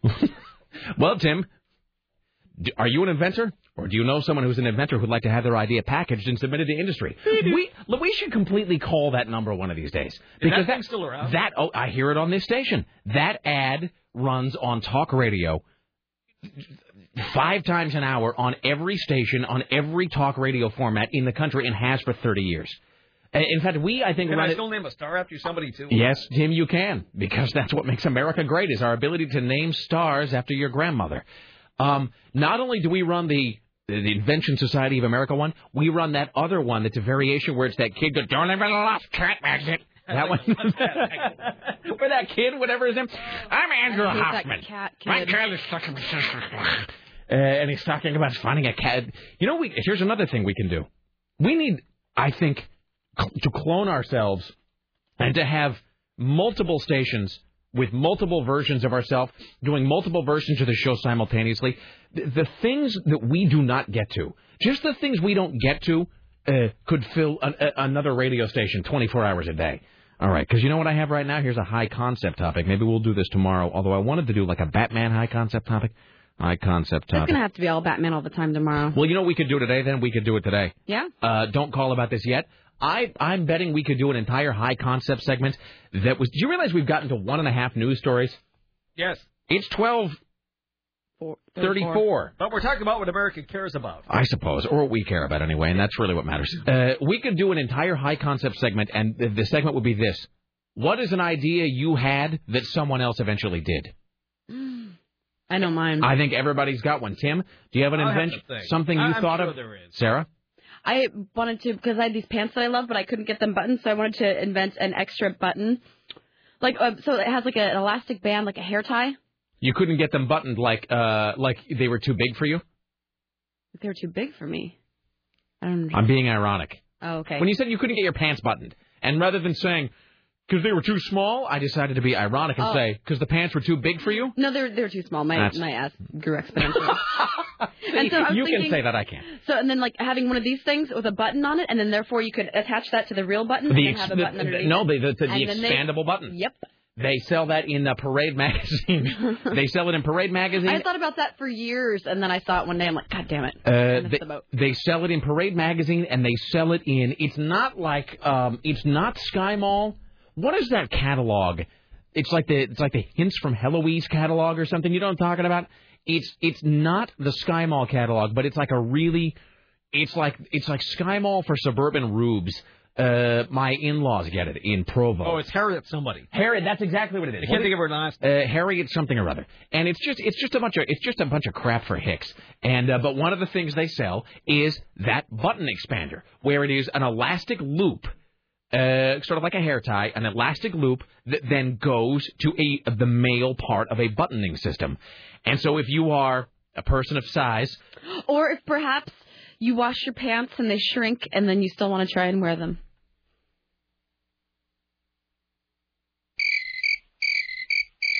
Or you're a person of size, you put the elastic loop around the button on the belt, or the fastening thing, and then it allows you to expand that. So that's a great idea. You know the idea I had? Here's what I had. I had the idea for little packets of caffeine that you could add to non-caffeinated products to make them caffeinated. In other words, if you're at a place where they're serving decaf or whatever, it's like a little packet of caffeine powder that you can dump into your decaf, you stir it in, bada bing, caffeinated coffee, which they now sell. I also had the idea, by the way, for caffeinated bottled water, which they also sell. So these are all seriously, it's all stuff that I came up with, but then just didn't do. That's why I got to do this that safe ring thing, that bondage toy thing that I had the idea for. That would completely sell, and I don't think anybody makes it. Here's Tim Riley. A little breaking TV news: Michael J. Fox will return to a TV in a 4-part episode guest role in FX's Rescue Me, whatever that is. Oh, it stars Dennis Leary as a couple firefighter. Yeah. Michael J. Fox? Yes. Boy. He's been busy playing people with diseases for the past few years. That's method acting, Tim. But he's generally sought to control his movements, although his illness is evident. He has Parkinson's, apparently. He's raised millions of dollars, it says. Is this like a new sitcom called Meet the Parkinsons? I guess so. Oh, Rick. Come on, that's funny. For some reason, when you were saying Michael J. Fox, I kept thinking Kirk Cameron in my head. No, they're different. I know. No, he's totally just a crazy Christian. I did see Kirk Cameron on Family Guy yesterday, so that's probably what I was as himself? Yeah. Oh, that's pretty impressive. It was when Peter makes the church for the Fonz. Oh, that's right. Meet the Parkinsons. Stop. Here's Tim Riley. Now you got to find a different You need kind to give of story yourself after crickets for that. Oh, come on. Fine, whatever. I need cricket control as well. Let's go to Tacoma, shall we? There are other jokes I could have made but didn't. Let's go to Tacoma. The owners of a downtown market there are calling it swift justice. A regular customer put an end to an armed robbery and put the man in the hospital with just one punch. Apparently, this guy was a regular. He saw the store owner, Abdullah Asabala, being held up. So he came around and he grabbed the guy and smacked him and knocked him down. And, well, he was out with just one punch. A 73-year-old Portland woman died after her husband of more than 50 years backed over her with his huge pickup truck. Wow. Yeah, apparently a parked boat got stuck in some rhododendron bushes after rolling down a steep driveway at the couple's home in Southeast. So the husband backed up his pickup to hitch the boat and returned it to its parking spot. The wife was behind the truck directing him. Okay. Well, you know what happened. Let's do one more, then we'll take a break. Oh, listen to this. Police arrested a Wilsonville man who allegedly looked up a girl's skirt in the Sears store in Tigard. They spotted 47-year-old Jose Sanchez Marino acting suspiciously in the presence of two young gals. Security police provided video allegedly showing him on the floor of the store looking up the skirt. How are you allegedly looking up a skirt? And it's funny they say what is it that they said was allegedly behaving oddly. Yes. So he was allegedly looking up the skirt of a girl as she looks at merchandise with the spring. I'm looking for my contact lens. I'm never really Might that be in your distracted underwear. shopping. I think I'd notice if some guy's laying underneath me. I mean, and was he not moving? Was he just laying on the floor immobile waiting for girls to pass overhead? Maybe so. I mean, maybe. I wasn't there. I don't shop at Sears. I mean, maybe the scam could be that he's laying on his back pretending to fix the underside of a shelf or something. You know what I mean? Oh, that could be. Like he's there pretending to bolt the shelf back together or whatever. An employee. By the way, you'll appreciate this. I got the greatest call from Sarah yesterday asking, quote, where is Tigard? Because she was getting ready to go to the Dark Knight, and she couldn't. She goes, where is Tigard? How do you even get to that place? And I had to admit that I didn't even really know because I always just follow my GPS. And so I was trying to describe where Tigard sort of was. And, I mean, I'd gone there 1,000 times. But, yeah, because that's what, you take the 26, right? No, I took I-5. No, you don't take it. What am I thinking of? 26. Am I thinking of Beaverton? You take the I-5 south, and then you get off on 99. Do you realize I've lived here for 10 years, and I was realizing as I drove in today over the Ross Island Bridge that even after living here for a decade, having lived here for a decade, I know... sometimes people will ask me what road something is on or, like, what highway it's on. They'll go, is that on the 84 or is that on the 10? And I'll just kind of look at them blankly and realize that I have no idea. I reported traffic for years, and I have no idea where 99W is. Seriously, I get in the car and I turn on the GPS and turn left, then take the motorway. And then that's all I do. See, it's like me on the east side. Yeah. And every time I go over there, it all looks the same to me. Exactly, especially when you get to, like, that Sandy Burnside area. And then it's bad. just... it always branches off in the direction you don't want to go. And no matter which... It's impossible to turn around. And no matter which lane you're in, it's wrong. Mm-hmm. That's the thing. When you're heading eastbound on Burnside and you get to the big Sandy Burnside split, it's like I have gone up Burnside 10,000 times since I've lived here. And there have been moments when I'm driving up Burnside, and I swear to Christ, it's like I switch back and forth in the lane 3 or 4 times as I'm getting close to the split, and then I still end up in the wrong lane somehow. And then as your brain, you're like... right next to Union Jack. Seriously, and then you're like turning over like, no, I want to be over there! And you've completely screwed it up, and you're like... It totally gets confusing. And you ask yourself, like, how did I just do that? I mean, it makes no sense at all. Here's another place where that happens. Here's another place where everybody gets in the wrong lane. This is when you are heading... Down 39? Westbound on 39th, and you're going to be, like, if you're heading to Lloyd Center for some reason, if you are heading west... Wait, the 12th, or, like, 39th or 12th? Because both of those are... 39th when you go over the overpass? When you go over the overpass, and then you go by that Starbucks, and there's that Chinese restaurant there. Yeah, but you have to be in the middle lane in order to take left. You want to take a left to get on the... You want to take a left on Broadway? Yeah, you want to take a left on Broadway, but you always pick the wrong lane, and then you're, like, are stuck going straight ahead. You're like, no, but I was... crap! And nobody will let you over. No, and you're stuck with the homeless, like, crazy man knocking on your window. Totally. You're stuck in that corner. Exactly. And then you gotta wend your way all the way through that Hollywood district where just, like, the streets just go... It's like being inside the Winchester Mystery House over there, where it's like streets that just go nowhere, alleys that just go bad, into ditches. I mean, it doesn't make any sense at all. I think there are places in this city that they just designed just as traps. You know what I mean? Just to sort of get rid of people who don't really know what they're doing. All right. It is 12:45. Already. What? Already? Yes. Okay.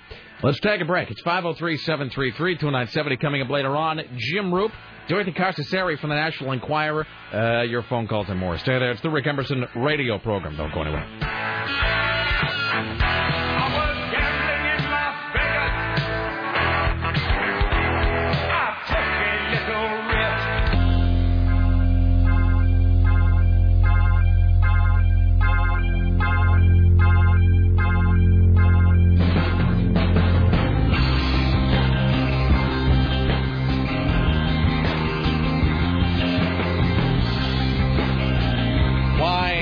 It's the Rick Emerson radio program. Thank you for coming along. This email says, Rick, about brilliant ideas. A brilliant idea I had was an in-car navigation system with the voice of William Daniels doing the voice of Kit as you drove. Apparently other people thought the same, as it's now being done. I could have made millions, but instead I make roast beef sandwiches for a living. We're laughing with you, sir. Oh. Let's see. Oh, and then Todd the Corpse is correcting me about Tigard. He says, Tigard is where we had dinner, Rick. This is Joni and Todd and I had dinner at Gustav's. He said, I understand not being able to find it because you have to take magical unicorns to get here. At least in my section of town, which is unincorporated, so it's both in Portland and Tigard at the same time, in Narnia. It's always 75 degrees and angels sing while giving you pie. All right, thank you. Here's Tim Riley. Russia says that the charred remains found in a pit. I'm sorry. I'm not laughing at charred remains. I am. This is Russia. I was going to say, if you had Is taken... it Russia again? That's why I'm laughing. Russia, I believe, is the new Florida. We need a sounder for Russia. I love Russia stories. I mean... They're gruesome and deadly. St. Petersburg in both places. Coincidence? I think not. It's just if you had taken this out and you had said, charred remains found in a pit in blank, my first guess would have been Florida. My second guess, though, would have been Russia. Well, these charred remains belong to the Tsar Nicholas II's only son and his daughter. It's been exactly 9 years after the Bolsheviks were murdered. They were shot, the whole family, in the basement of a merchant's house in a city 900 miles east of Moscow. Don't ask me to pronounce it. I'm not going to do it. The bodies of the rulers are burnt, doused with acid to make identification difficult, and dumped in pits without a proper burial. So they think everybody else is up, but Alexei's were missing, and apparently they found his. He was the 13-year-old son. They used teeth and fillings to identify him, and they took some DNA tests. Really? In Russia, I'm surprised there are any fillings left. I mean, when you figure the Vandals would just go for that first? Mm-hmm. All right. So that's that. So they found him. So there's nobody else to look for. And by the way, speaking of Florida, this email says, Rick, every day I hear you fumbling for the Florida sounder. It's not just that you don't find it, it's that you almost always place something else in its place, something that makes no sense. Why do you even have the Wilhelm scream so nearby? Do you plan on using it at a moment's notice? In fact, the only time I do hear you use the Wilhelm scream is by accident. Maybe some house cleaning is in order. Just a thought.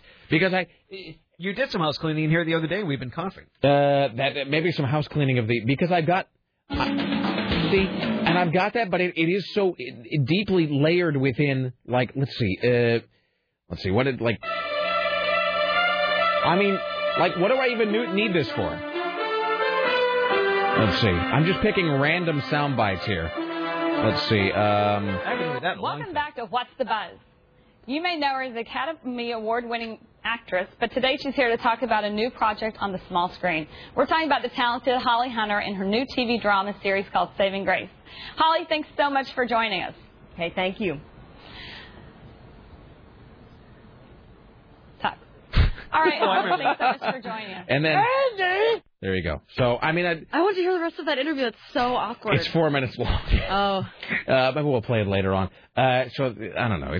I'm looking here, and I have 582 sound bites just in this one folder. Oh, we've got to go through them. Yeah, I find, like, random ones all the time. All right, here's Tim Riley. Uh-oh. This just in. The Oregonian is closing 3 metro bureaus and merging the staffs into 3 other bureaus. The staff of the bureaus in Gresham, Tigard, and the Couve will all move to the South Branch at Oregon City, where people go to die. And the West Bureau in Southwest Portland and Multnomah County Bureau in Portland. Wait, so when you say, I don't know how newspapers work. So the Gresham Bureau staff will move to the Multnomah County Bureau. But what is the bureau staff? What does that even mean? They collect stories from that area. Oh, I see. So they just so this is the people who just sit in Gresham waiting for things to happen? Yes, and Tigard and the Couve. Why would you move them all to Oregon City when Oregon City seems like the most peaceful of all those places? I think it's the cheapest to move. Maybe. Wouldn't you want the bureau staff in Gresham where you're guaranteed stabbings and maimings like on an almost hourly basis? I suppose, but the rent is probably cheaper in Oregon City. that probably, Jesus, Oregon City, a place that is just so far removed from anything. Have you ever had to drive to Oregon City? Yes. Jesus, I mean, it's just where you're just driving, and you think to yourself, I must be almost there. I've been in the car for 9 hours. They have a big Goodwill store there, don't they? Probably. Where's Oregon City? It's like that. I don't even know how to get to Tigard. Oregon City used to be the capital of Oregon. Is that true? Yeah? Yes. Before it was Salem? Mm-hmm. Yeah. No, Is but it people down can that find way? it. It's south. It's like 1,000 miles away, though. It's like where you're just sitting. And Oregon City is, to me, though, every time I drive to Oregon City, which is like really infrequently, but it's like driving. Like Vancouver feels like a different world to me. Like that feels far away. Do you ever drive, though, to a place like that, and it seems so far away that at a certain point you become convinced you've missed the exit? You start looking like, was I supposed to turn? All right, I'll just keep going. That was us last night trying to find Tigard because we kept going south of I-5. I'm like, where is this place? All right. Here's Tim Riley. Well, it was like me going to Vancouver on the Amtrak. When it stopped there, Vancouver, you look out the window, it's a huge dump. It looks like a scene out of Wall-E. Just huge piles of refuse everywhere. It's a big dump. Yeah.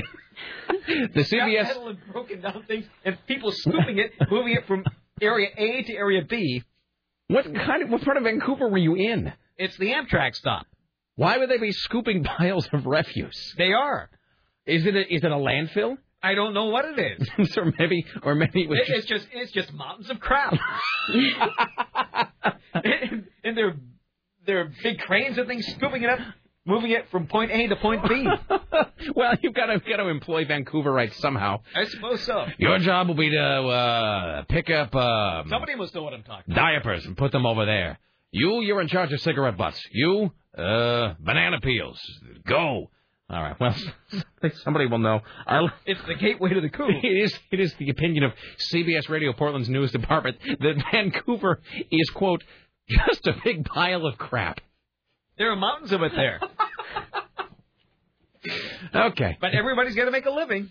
Don't you think that they could make money at landfills by just renting you like a hazmat suit and just letting you sort of like, you know, and just like, I think Douglas Copeland talked about that in one of his books, actually, where they rent you a hazmat suit and then you get to take a tour. They should drill sort of deep passages into the landfill and illuminate them. And then you put on a hazmat suit and you can go down and you examine the layers of trash from decades past. Mm-hmm. I think that's in Shampoo Planet where Copeland talks about that. Mm-hmm. So you don't think it's a good idea? No, it's gross. I'm just thinking about all the things that people throw away that I don't want to be walking through. I suppose that's true. Here's Tim Riley. Let's go to Murrieta, California, where police have arrested so-called comedian and so-called actor Andy Dick. The police information officer, Lieutenant Ruman, explains exactly what happened. About 1:15 this morning, Murrieta police officers responded to a call at one of our local restaurants and bars, Buffalo Wild Wings on Murrieta Hot Springs Road, to investigate intoxicated male at the location who was allegedly urinating outside the location. So officers stopped the truck and found Dick inside. Witnesses told us that upon exiting the bar, that Mr. Dick had walked up to a 17-year-old female and grabbed her breasts and had pulled down her top and exposed her breasts. So wait, so what was the? Can I see that story for just 1 second? I'm not done with it yet. I know. I want to clarify. I want to clarify something here. I have the smoking gun story also. Wait. So all right. So can you play that first soundbite again? Yes. Thank you. About 1:15 this morning, Murrieta police officers responded to a call at one of our local restaurants and bars, Buffalo Wild Wings on Murrieta Hot Springs Road, to investigate intoxicated male at the location who was allegedly urinating outside the location. So allegedly Mr. Dick was urinating. Uh-huh. Okay. And during the search of Dick, police discovered a small amount of marijuana in his pants pocket and a single Xanax pill for which he did not have a prescription. An extremely intoxicated Dick was booked into the Southwest Detention Center, bail set at only $5,000. $5,000? Mm-hmm. Sarah was reading the list of all of the things he's done. Do you have that in front of you? This is the list of... You said he got forcibly removed from the Jimmy Kimmel show because he kept groping Ivanka Trump? Yeah, you're right. Yes, and because... And because he was trying to make out with Jimmy Kimmel, who is single apparently now, though, so... Oh, no way. Yeah, he and Sarah Silverman busted up. Oh, that sucks. Nobody doesn't. So anyone what's the ever reason that out. this guy became a nationally known comedian? Because he was on news radio. That's that's kind of the only thing he did that I'm really familiar with. Okay, in 2004, he was arrested for mooning friends. In 2005, he exposed his genitals. 2006, he screamed the N-word at a bunch of people, just trying to make a joke out of the Michael Richards thing, which went over poorly. He was forcibly removed from the Jimmy Kimmel show in 2007 for groping Ivanka Trump. In 2007, he was also beaten up by John Lovitz. He was cited in 2007 for urinating on a sidewalk. Also in 2007, not a good year for him. This is all in July and August, too, instead of on a bender. He slapped a reporter in the face. Doesn't it seem like Andy Dick ought to be in jail by now? Yeah. I mean, for some sort of lengthy period of time? All right. Well, yeah, I don't know. I mean, he did news radio, but he's sort of just been... I mean, why does he continue to get publicity if he's a washed-up has-been? I don't really know. I don't know either. I mean, he kind of the thing about the problem with Andy Dick, though, having done news radio, is that he can sort of always point at it and go, well, no, I was an actor, but I mean, but he has no visible means of support at this point. Mm-hmm. I don't even know how he pays the bills, and that mugshot of him is really just flat out unnerving, and it doesn't seem he looks insane. It doesn't seem like that's the kind of pose that you sort of strike when you're being booked into jail. As I think we've all learned from the arrest of several political figures in the last few years, you always try to look, happy, try to look presentable. Don't try to look like, the Joker, which is sort of what he's doing there. So, all right. Toys that turn kids into murderers. Family members call it an unbelievable tragedy. A Kansas City teenager shot two relatives, killing one in an argument over an Xbox. I'm upset about it.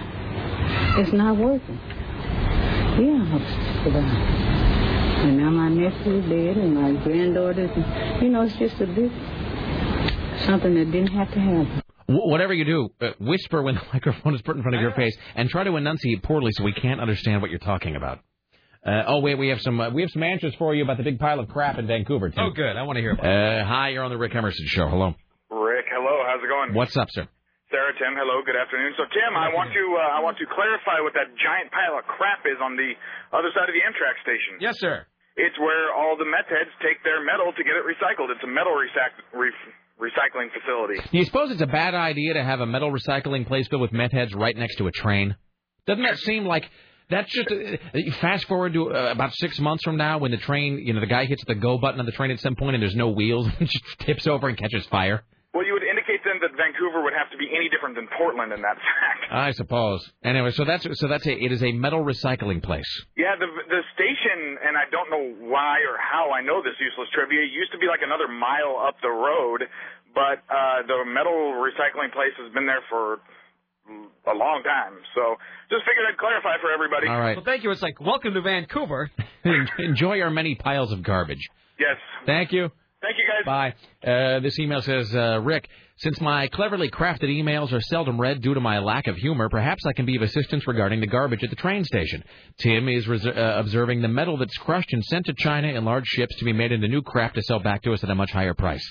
Keeping you informed of the coup, Lisa. All right. Thank you, Lisa. All right. Fair enough. Oh, they're doing something constructive. Well, there you go. Now you know, Tim. The more you know. Joe Lieberman, who's kind of a pest, said the question voters should be asking is which candidate they prefer for commander-in-chief. As for him, to get himself in even more hot water, he's already endorsed John McCain, saying Barack Obama is not suited for the job. He's going to Iraq, but he's already decided his position. He's not going to listen to Petraeus. He's not going to listen to our troops. He's not going to sort of listen to his own eyes with what he sees. He's not going to listen with his own eyes. That's not the kind of leadership we need in the Oval Office. He's not seeing with his own ears. He's not tasting with his kneecaps, and I've had it up to here. All right. The first owner pooch team on CBS's program, The Greatest American Dog, has been eliminated. The what team? The owner pooch team. Uh-huh. Owners and pooches. Yeah. Has been eliminated. In the premiere, yes, on CBS. Oh, this is The Great American Dog Show. Michael is an aspiring California-based comic, and his Boston Terrier, Ezzy, were sent packing. Michael said he had high hopes for his team. Knowing what she's capable of and what I'm capable of, I thought we could take it to the end. I had the utmost confidence. But, so that was disappointing. But all in all, I have to take it to a good place and not the bad place, and things happen for a reason. There's a strong bond between Michael and his dog, Ezzy. I love this dog so much. I've had dogs my entire life, but every day she floors me with just what she can do, what she can learn, but also she makes me laugh. She's totally my companion. Wow, he sounds really lonely. Well, he's been eliminated. At least he has more time to spend with his dog. I'm almost sad we're not going to get more sound bites for that guy in the future. Oh, that guy's dad doesn't understand him at all. Yeah. It's KCMD Portland. Here's Tim Riley. Well, a U.S. pizza worker is shocked when a workmate overpowered a robber who turned out to be her dad.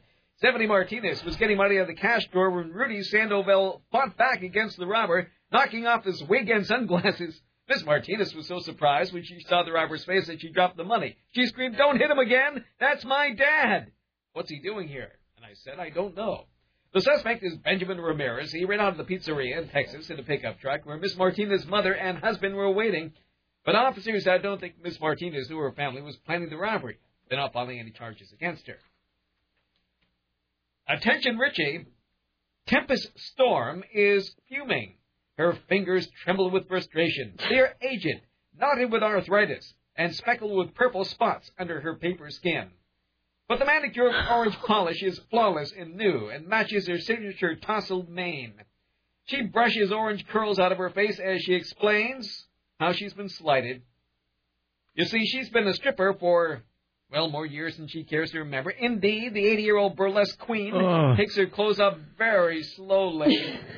More than 50 years ago, she was dubbed the girl with a fabulous front and was told by famous men she had the best two props in Hollywood. Since then, Storm saw the art that made her famous on the brink of extinction. Wait, she's how old? 80. And she's still stripping? Yes. Where? She's performing in Las Vegas, Reno, Palm Springs, Miami, and Carnegie Hall. I mean, wouldn't it almost be kind of tempting to go see what an 80-year-old stripper looks like? Mm-hmm. I mean, it's just some sort of... Wait, do you have a photo? Oh, it's no longer tempting. Wow. She looks like she was pretty once upon a time. You should tell her that. That's Carrot Top. I was just going to say, you know what that is? That's his mother. That is Carrot Top meets Florence Henderson, is what that is. She's been in the room with heavyweights such as Sinatra, Martin, Nat King Cole, and Mickey Rooney. She dated some, but just danced with others. Can I just tell you this? There's a website where I'm trying to find it called signmyboobs.com. Of course there is. So Laura and I were watching this DVD last night that's just nothing but old trashy movie trailers. So there's like some 70s horror films, and then there's like old 50s classroom films, and these are all it's just the trailers for these movies. And one of the movies for which there is a trailer is Blaze Storm Goes Nudist. And Blaze Storm, which is about the movie, the Paul Newman movie Blaze, is about her because she had an ongoing relationship with what's his name, Long, that politician in Atlanta. But anyway, so Huey Long. What's that? Huey Long. See, but is it Huey Long? I don't think so. I think it's somebody else. But in any event, I have no real point here except to talk about Wilbur Mills. It was this whole No. I'm thinking of Fanny Fox. Yes. What? Oh, no, I'm thinking of different strippers. I don't have the right ones. I'm matching the strippers with the wrong people.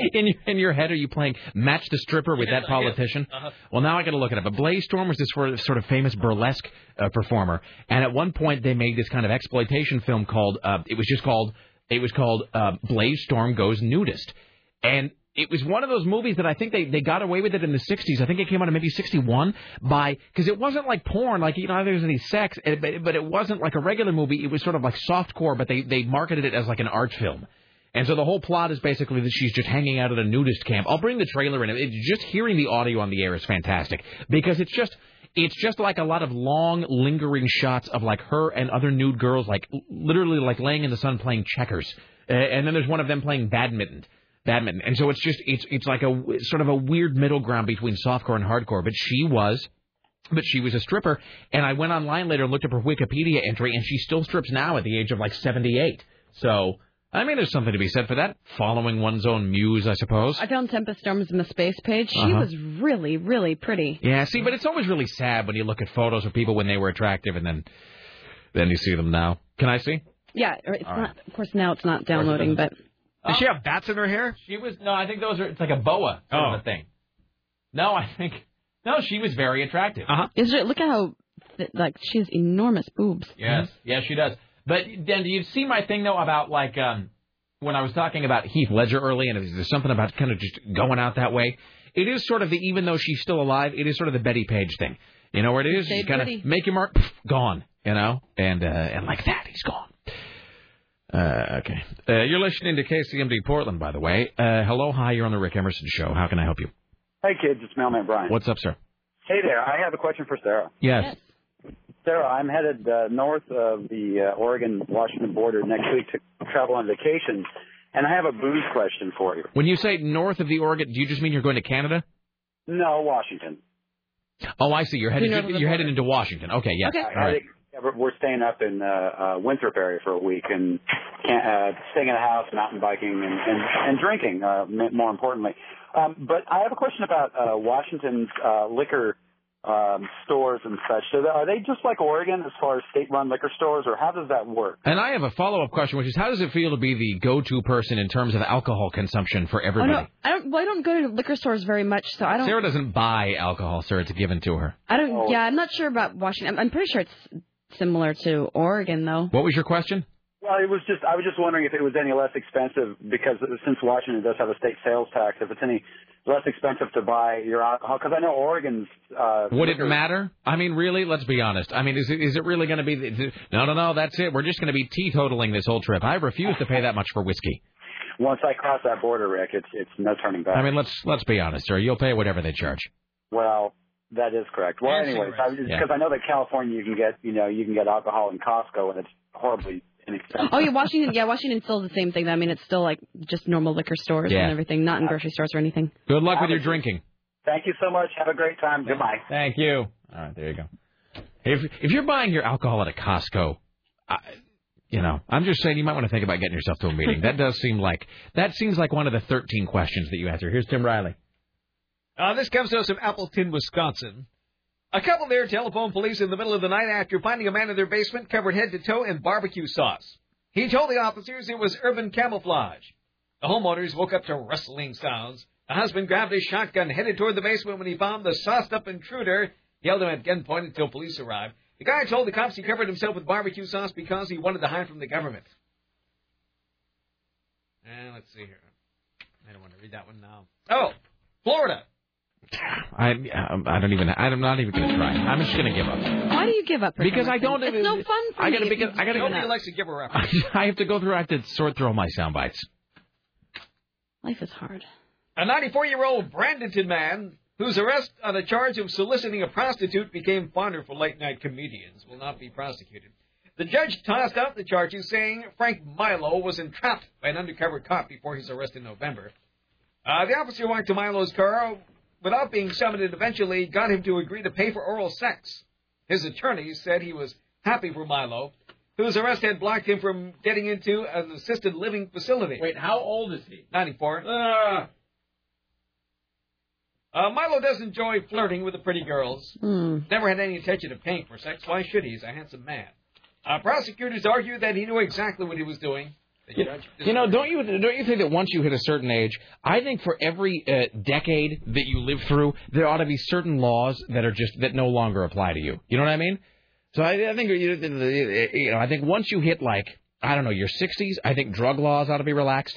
I think once you hit your 70s, you ought to be able to just have sex with with anybody under any circumstances. You ought to pay for sex. Unless they're have underage. people pay. Yeah, I'm saying all things being, if you're consenting adults, you got to just be able to do everything, and no sexual law should apply to you. And then once you hit 80, you should just be able to kill anybody who displeases you. Because once you're over the age of 80 or especially 90, if you're really able to get it together and you have the physical and mental wherewithal, to be killing people, you're probably a keen enough judge of character to know who needs to be taken care of. So someday when I'm president, these things will happen. Hey, do you have that story about the sex offender that showed up wearing a World's Greatest Dad shirt?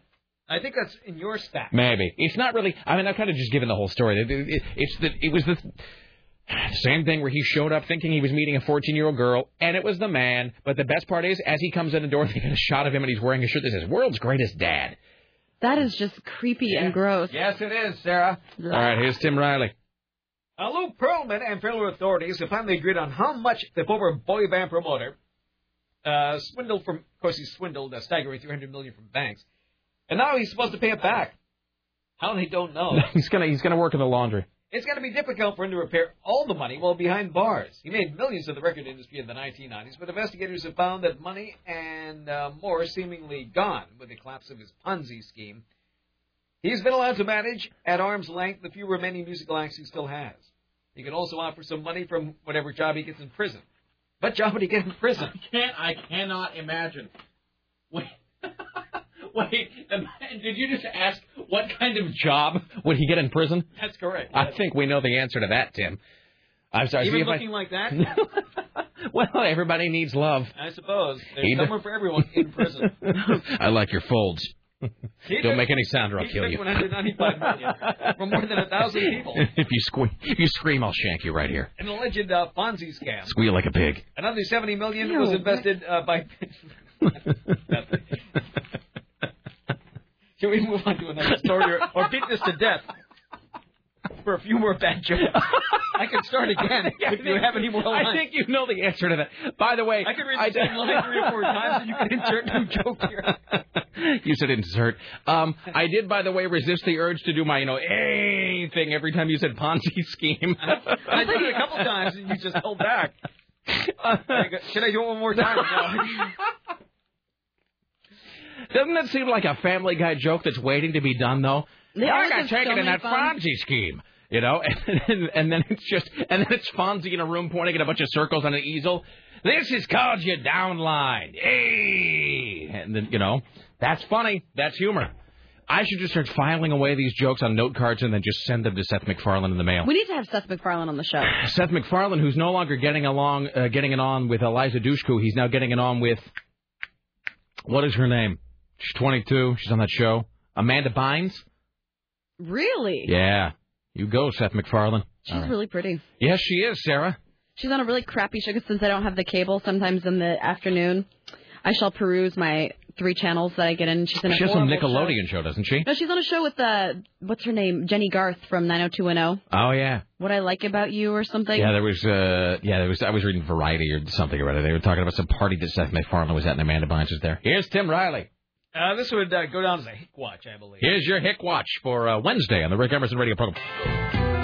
Copenhagen makes me feel so good. Copenhagen, way I know shit. Well, I put a little chew in my mouth, go spitting, slobbering all around the house. Copenhagen makes me Okay, what's funnier in terms of comedy? What's funnier?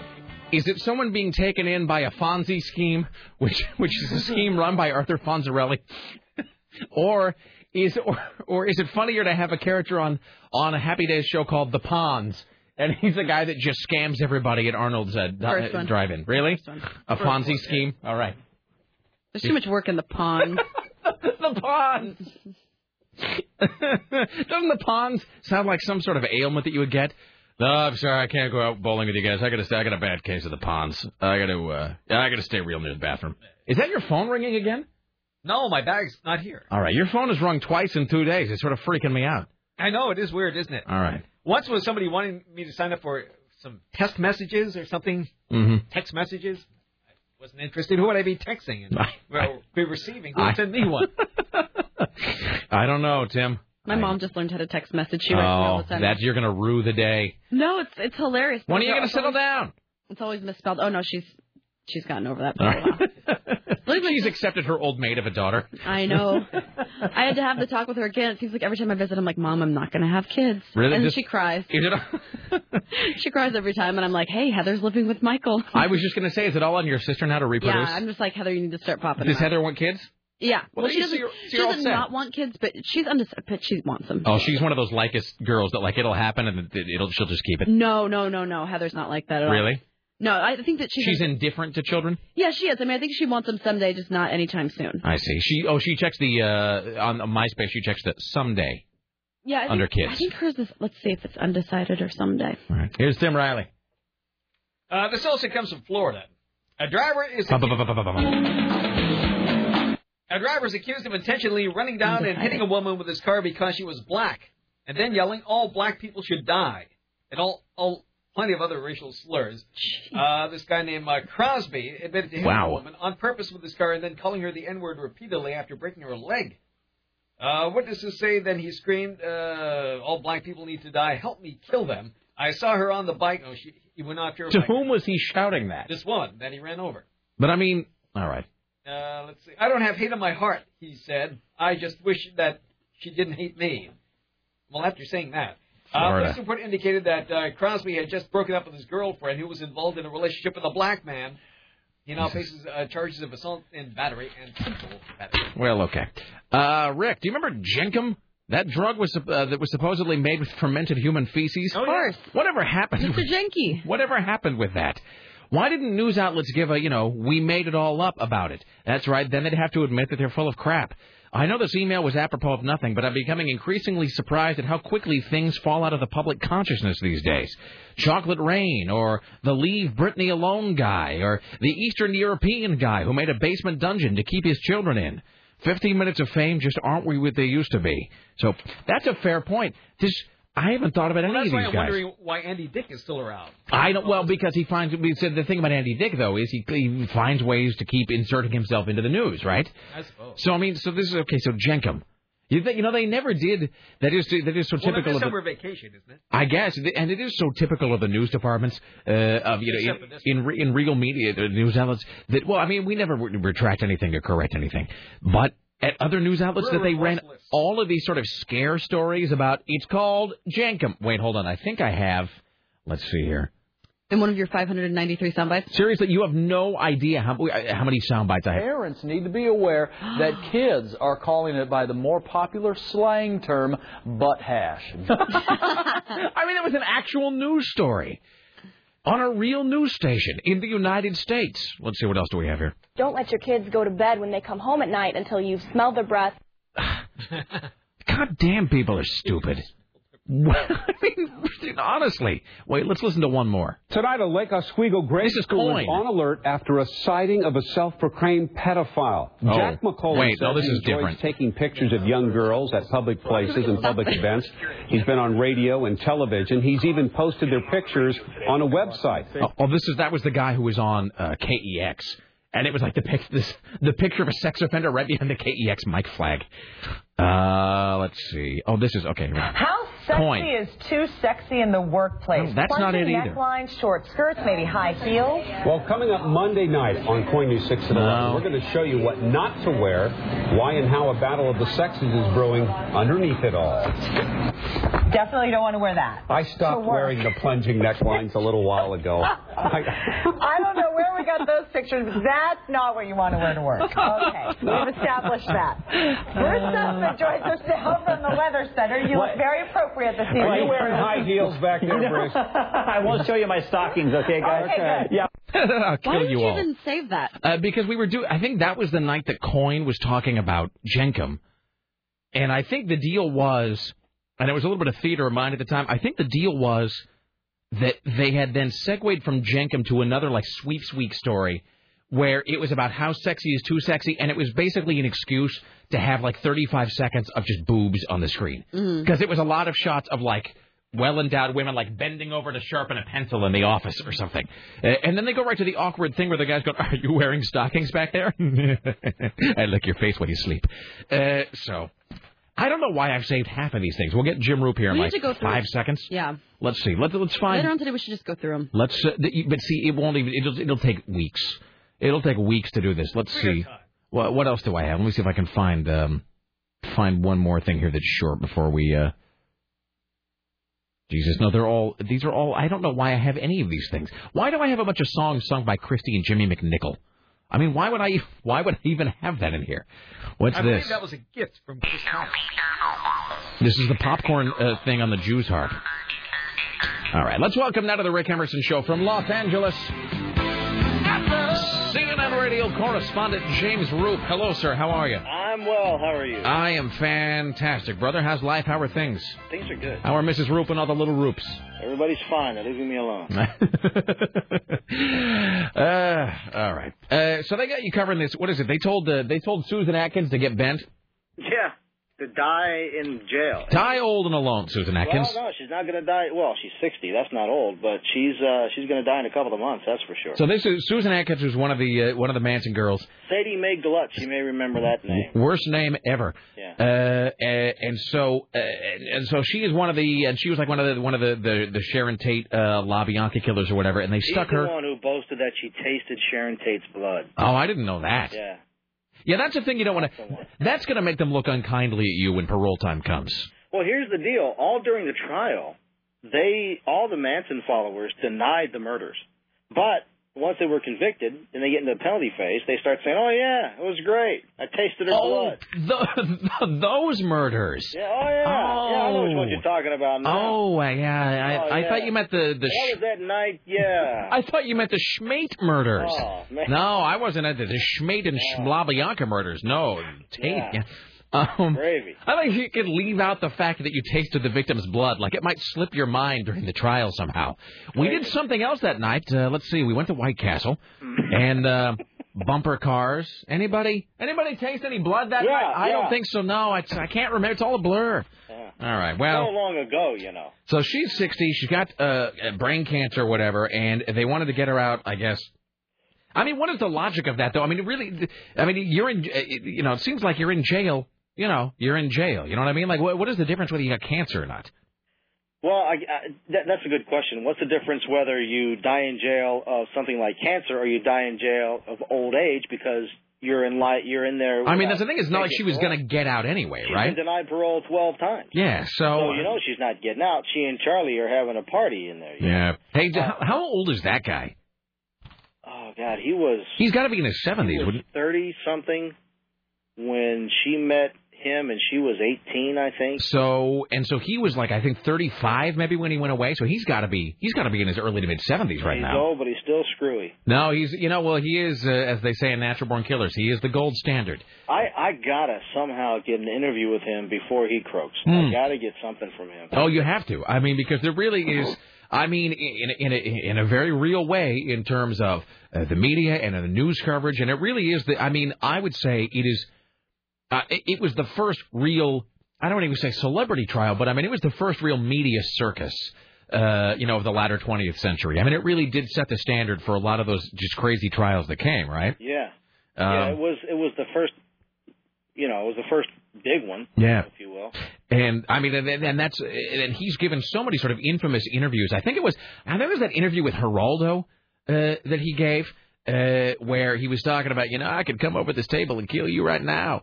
And it was just, you can just look at that guy's eyes, and there's just a whole lot of nothing in there. That's just a big vacuum inside Charlie's head. Yeah, well, must be something else in there. Well, and I know that they've had to really crack down on the correspondence that he can have, and like who can write to, and I don't even think you can write to him anymore. I think they may have stopped that because at one point, Charlie was doing this whole brisk business of selling locks of his hair to people. And so the deal is you'd send, Dear Charles Manson, I am your #1 fan. Please send me some hair. P.S. Hope you are having a great day. $5. And then Charlie would be like, here you go. And then last train to Clarksville, Whitey. And then he would just send you back some of his hair. Exactly. So in any event, yeah, you gotta pull whatever strings you need to pull. I mean, you are he's in Corcoran State Prison, I think, right? In Northern Cal. He's not that far away. I think he's in Corcoran. And the way, just the weird, screwy way the universe works. Just like Yoko will outlive every one of the Beatles, that Manson will outlive everybody else involved in this case. Yeah. I mean, that's just sort of seems to be the way that this world operates. Yeah. So. Just crazy. Yeah. All right. Well. Hey, IndyMac, FBI just launched an investigation into IndyMac, by the way. Really? Yeah. The same guy who founded Countrywide founded IndyMac. Well, there's nothing suspicious at all about that, Jim Roop. Not at all, man. It's just a coincidence. Were you not talking the other day about their shit? Their stock was down to something like 22 cents. I mean... Oh, yeah. God, this whole country, man, it's like, what this country is? This country's like when you pull the stopper in your bathroom sink and your whiskers are just starting to circle the drain before going down. Yeah. I mean, we really are in the fourth or fifth trip around the drain before going down. All right, brother. Big plans for your afternoon? Nope. All right, my friend. Enjoy your day. We will talk to you very soon. Thank you, sir. James Roop in Los Angeles. All right. It's 503-733-2970. Hey, Richie, what time are we talking to Dorothy Carcassari today? 1:40. All right, thank you. All right. Here is Tim Riley at the Ministry of Truth. We'll do a few more. We'll break, come back to Dorothy Carcassari, then we'll go through some of these sound bites. Hello, Tim. The fellow who appeared in the popular 1980s television show The Family Ties failed to appear in a Boulder courtroom today. Wait, hold on. Don't tell me. Brian Bonsall. Yes. Bam! Who played Alex... Actually, he didn't play anything. He played a drooling baby. He really didn't have any dialogue or have any acting ability. He was just a crying, drooling, pooping baby. Anyway, he was on the show from 1986. Is that what it says in his IMDb listing? I was a drooling, pooping baby to left. He was due in court to address accusations of probation violation following a domestic violence incident involving his girlfriend. He is accused of failing to pay for domestic violence classes, blowing off daily breathalyzer tests, and testing positive for alcohol. These days, he's just a loser, a drummer in a punk rock band. Wow. Did you lose your coffee? I had a mouthful of coffee right there when the CBS News Department referred to him as, quote, just being a loser. I mean, fair enough. We're not going to sugarcoat this stuff for you. We're just telling you what's happening in the world. No. There's enough propaganda out there. We sort through it. He's sort of the Jankum of the entertainment industry at this point.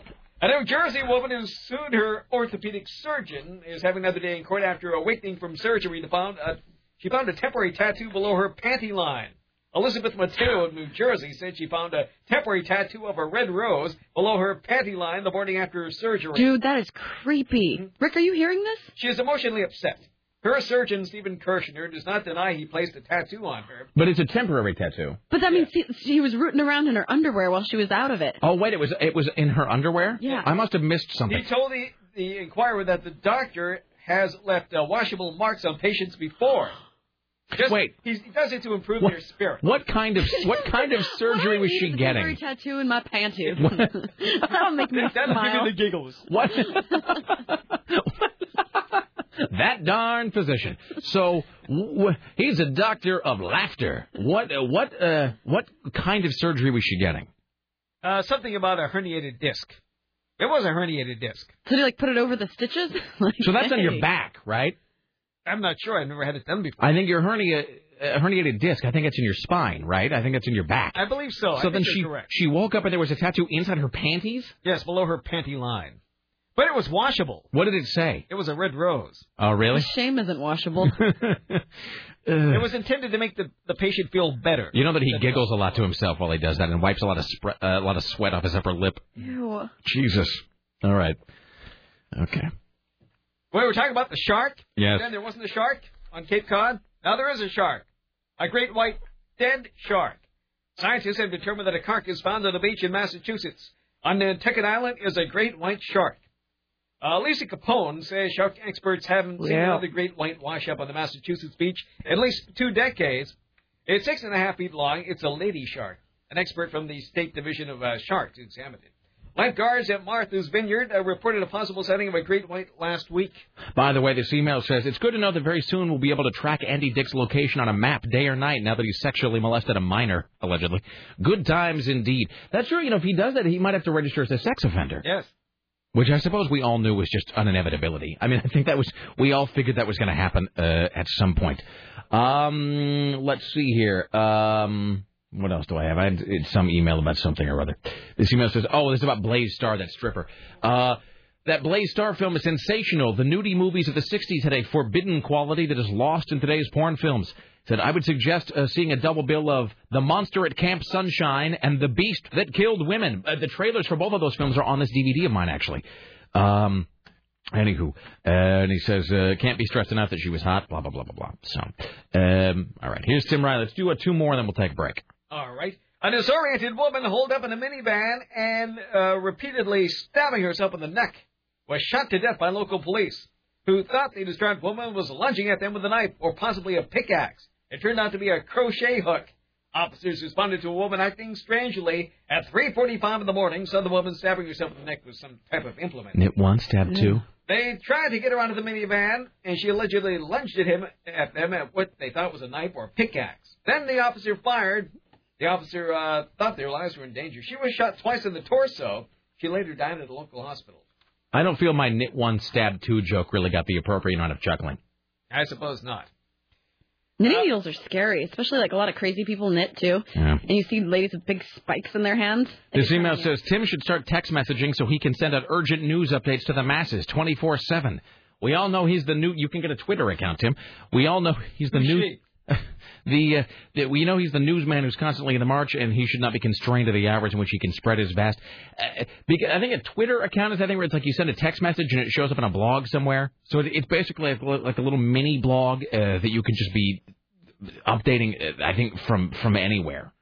Why would I want to do that? I don't really know the answer. Actually, having read it out loud now, it just seems like a stupid idea. I'm sorry, Tim. It's as bad as my current mood, and they show a sad face and a happy face. Who cares about what somebody's mood is? Exactly. It's also passive-aggressive. Who gives a rip? I mean, seriously. I mean, am I concerned about some person at some very moment? I have to know what their mood is? I could care less. A teen trying to earn some money over the summer to pay for his cell phone bill and car insurance is recovering after he was attacked with fireworks on his first day on the job. 16-year-old Jacob Robinson's family says somebody threw a lit fireworks through his car window as he stopped to ask for directions as he delivered food in Myrtle Beach, South Carolina. The fireworks burned 15% of his body, and his shirt was still smoldering when paramedics arrived. Well, now we'll have to have skin grafts and is requiring... this is spelled wrong. It says he's recovering at a bum center. I would think that this is a burn center in Augusta, Georgia. All right. Let's take a break. We come back. We'll talk to Dorothy Carcassari for the National Enquirer. Let's see. What the hell else? We have the top 5 coming up today, allegedly. We'll go through some of our sound bites. I never did get to this thing about this booklet on how to be a successful street teamer for CBS Radio Portland. How is that done? Oh, well, you know what it is? It has a whole list of do's and don'ts. Basic don'ts. Don't hit on the listeners. That's part of the fun. With 3 exclamation marks. I guess Clearly, this has been a problem in the past. All right. Don't just stand there. Are you allowed 3 offenses in that? I think you're allowed to do any 2 of these, yes. Back after this, it's the Rick Emerson Show.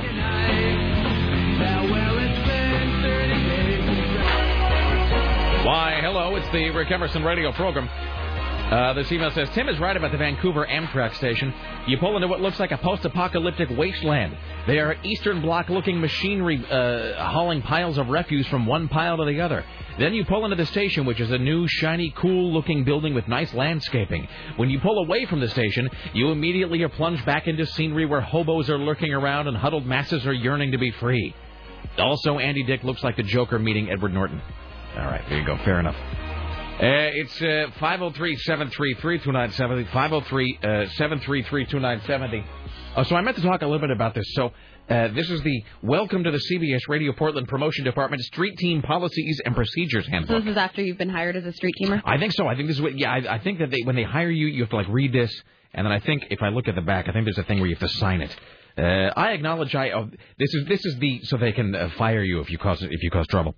I acknowledge I have received and read a copy of CBS Radio Street Team Handbook. So this is kind of like that blue book that we all had to read about, like, don't make fun of Russians or whatever on the air. Don't say that all Russians are alcoholics, which we don't, because that's not true. So I guess this is for the street team where it says, let's see, mission statement. To represent, and so the street teamers, the street team is sort of, and that's a relatively recent term. I don't think they were called street teamers when I was coming up in radio. Tim, you? I don't think so. I don't even know what they were called. I mean, I think they were just sort of slaves.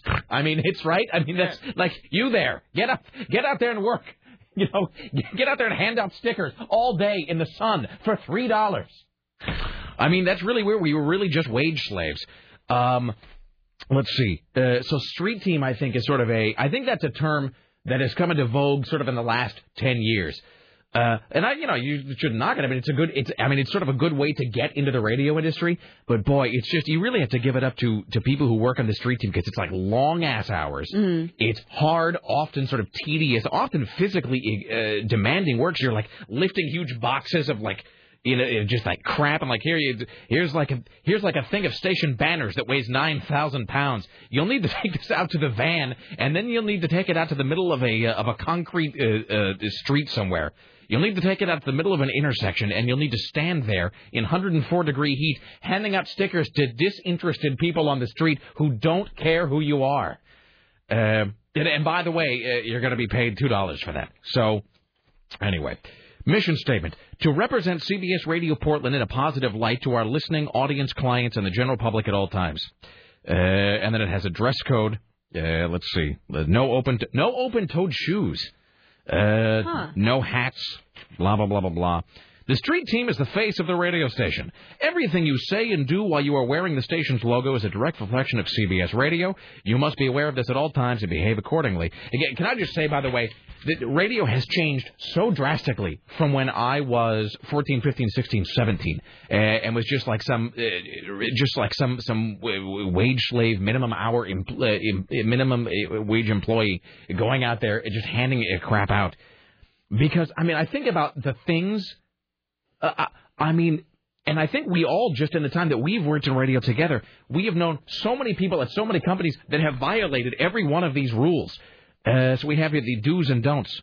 Basic do's: smile at listeners, interact, have fun at events, be polite to clients, listeners, and each other. Do be productive at events. Do listen to the station at events and in the vehicles. Do ask what to do if you don't already know. Basic don'ts: don't smoke at events. Don't use alcohol or any illegal substance at events or clubs. Don't use your cell phone at events. Don't hit on the listeners, it says with 3 exclamation marks. Let's see. Don't argue with listeners, clients, or each other. And then there's something here about... Let me see here. And then we'll talk to Dorothy Carcassari here in just a moment. Here we go. Vehicle rules. Now, to be fair, I think this is followed pretty closely at CBS, but we have worked at places where this was not necessarily adhered to. No alcohol is to be consumed whatsoever while on the job or while in a station vehicle. This goes for any illegal substance as well. I cannot even begin to list to you the number of radio stations where I have worked where some guy gets all boozed up in the station vehicle and then decides to take it into a parking garage where there is insufficient clearance. And it's always in a van that is like 9 feet tall, and it's always driving through a parking garage where the clearance is about 6.5 feet. And they'll be driving through at 2 a.m, half loaded, with some girl that they picked up off the request lines, who they're going to try to impress by giving her a ride. Would you like to see the parking garage of the radio station? Oh boy. Would you like to ride in the Hit 105 station van? Can I come pick you? Your parents aren't at home, are they? And then they will get into the station van, and they'll be half in the bag, and then they'll try to park it, and then they'll just trash it. And didn't we work at a radio station where somebody actually parked it in a parking garage, but took off like the top of it? where somebody parked in a garage, and they took off like the top 6 inches of the vehicle. And Tim has actually just found a security camera video of a guy driving through the drive-through of a bank and hitting one of the pillars, and the roof is just collapsing onto his car. We've all known people who've done that. I was going to say, I think that person used to work as a street steamer. All right. In just a moment, we'll talk to our good friend Susan Reynolds, who is undoubtedly calling to weigh in on this. Let's welcome now to the Rick Emerson Show, from the National Enquirer, Dorothy Carcassari. Hello, Dorothy. How are you today? Hi, I'm good. How are you? I'm fantastic. Not as good as you, because I understand that you are going to Cabo. Yes, I am. Is this for vacation, if I may ask? Is this for leisure time? No, this is actually for a preview of the LG celebrity villas that are going to be happening in the next couple of weeks. You'll be seeing them, I'm sure, on Access Hollywood and Us Weekly and, National Enquirer and everywhere. And I'm actually going to check them out. Do you just wake up some days and go, "Yeah, my life rules"? I mean, you're working for the Enquirer, and now you're going to Cabo as part of your job description. I mean, do you ever just sort of look in the mirror and go, "Dorothy, you are all that"? I don't wake up some days and say that. I wake up every day and say that. That's the best answer. Good for you. You're all class. And on days that I'm invited on your show, I say it twice. Thank you so much. I appreciate that lie. It makes me smile. Well, I don't even know where to begin. I know that you probably get a billion things kind of going on right now. I mean, are you able to talk at all about the madness that is Andy Dick? I mean, I don't know. Let me ask you this. To the best of your knowledge, what does Andy Dick do for a living? How is it that guy even pays the rent at this point? That's a very good question. He started out as a comedian, and, we've seen him in a lot of different things, but it seems like all we've been hearing about him lately has to do with him out drinking or, doing drugs or, taking a girl's shirt off in public. So it's a shame. It seems like he might be heading for celebrity rehab soon because, as you know, last night he was out in about an hour outside of L.A. Being drunk and, apparently he allegedly sexually assaulted this 17-year-old girl. I mean, we were just reeling off a list of things that just in the last year and a half he has done.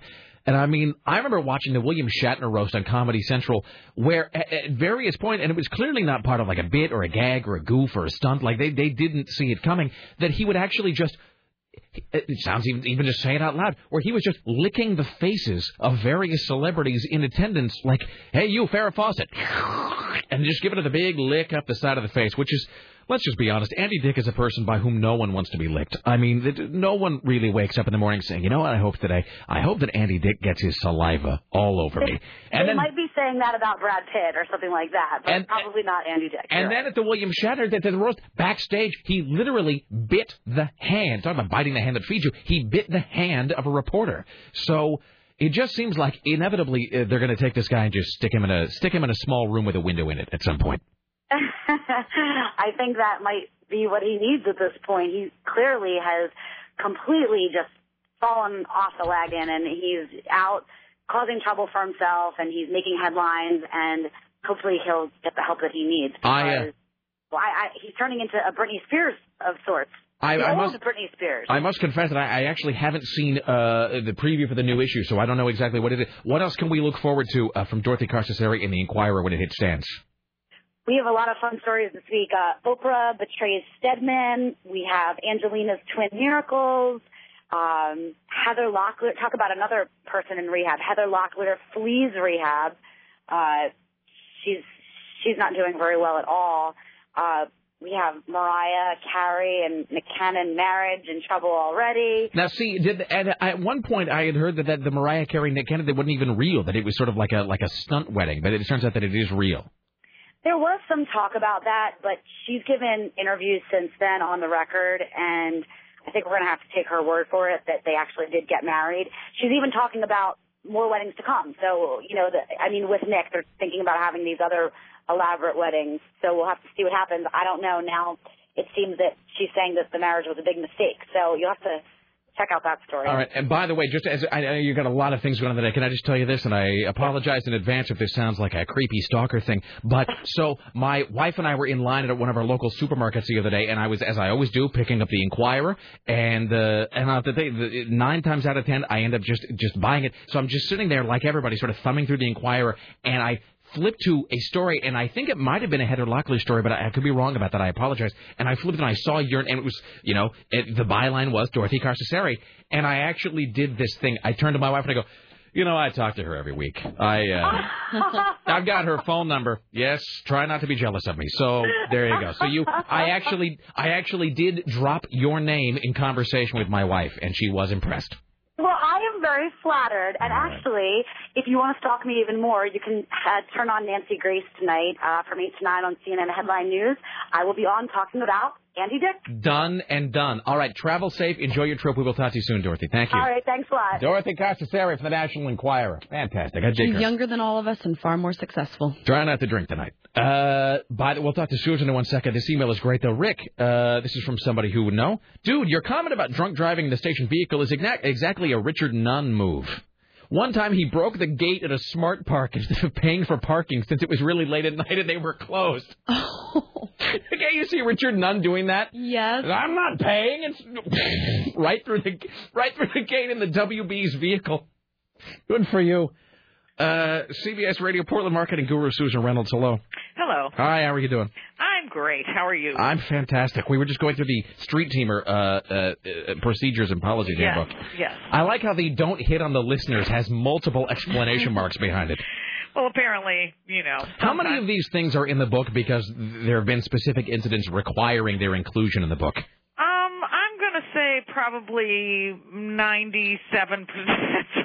Have you, of course, not at CBS Radio Portland, but you undoubtedly have worked at stations in the past and it always does seem to be the station vehicle involved in these things. Well, if you think about it, it's, you're out of the office. So, you sort of feel a little bit, and when I say you, I don't mean you, one might feel kind of invincible. Yes. But the one thing I always try to remind them is that, when you're driving that vehicle, you're not anonymous. You have giant logos and all. When you're inside the vehicle, maybe you forget. That's probably true. There's a huge identify. Screw that. How am I driving? Call this number. There's the actual name of the radio station on the side. And believe me, people don't hesitate to call. I've gotten more calls in my years of, hey, your vehicle is, tailgating me, flipping me off, cutting me off, speeding down front avenue at 75 miles an hour. I'm just picturing the KUFO Hummer just going through a red light like a busy intersection. So yesterday, as you know, I was doing my street team boot camp. Yes. And I have a PowerPoint presentation that I go through, and I'm showing all sorts of examples of things that were great and things that weren't so great. And I have a picture of the Hummer parked in front of a fire hydrant. Oh, my God. Yeah. Now, this is, years ago and several vehicles ago and several teams ago. Well, there wasn't a handicap space available? Well, actually, there was another incident one time where one of the station vehicles was parked in the handicap space at a Taco Bell where they were running in for something quick to eat. Who could possibly know? They'll never find us. Yeah, I got that call before they were even probably out of the line. You may not remember this. When we first got the AM 970 vehicle last year, God, I love radio. I don't want. Can we be very clear about that? I mean, a lot of times we complain or we gripe or we carp or we bitch or we moan.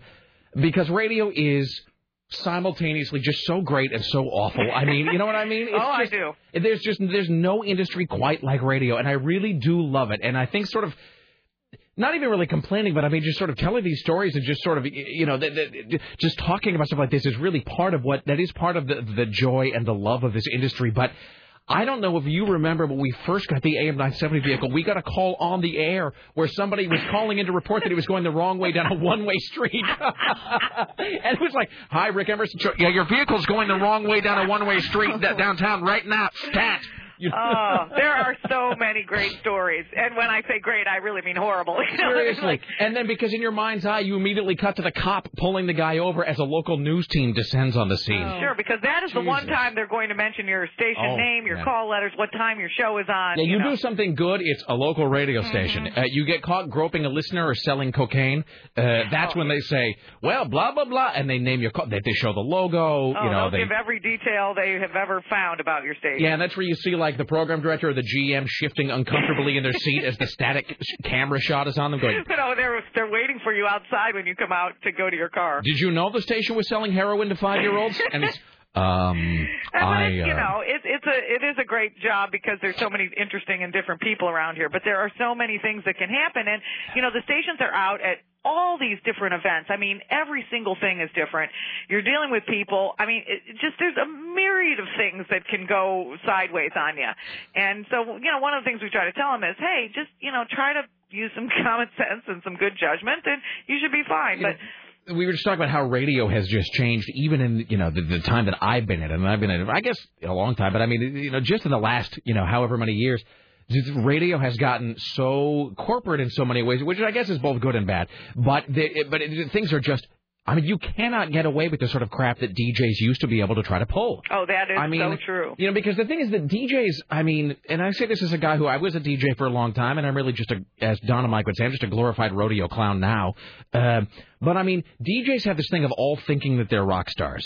They all, and so they do get a little bit of that sort of like pirate mentality, where it's just like they sort of just get away with anything because they work in a radio station. But it used to be so much worse. I remember walking by the control room and hearing conversations where the guy is on the air with the call. It's not on the air, but he's talking to the caller like through the speakerphone or whatever. Oh, yeah. And where the DJ is saying things like, "So have you ever met a real DJ? Well, I'm going to be off the air at midnight. Come on over and we'll smoke some hash." I remember that one. Or I remember being this. Look, I'll drive by in the Hit 105 video van, and there's a lot of room in the back of that. And are your parents aren't home? Okay, that's great. I'll about 12:30. Yeah, you just look for the Power 105 van when it pulls up out front. And you just think to yourself, like, who are these people that I work with? Yeah, and so and hence comes the rule: nobody in the station vehicle that's not an employee. And here's another one, by the way. We're looking through this. Let's see. Never are you to use station or client prizes for personal gain. Oh. And then you specifically note, and this is where I know that you have worked in radio for a long time. It says you cannot sell them or trade them for food.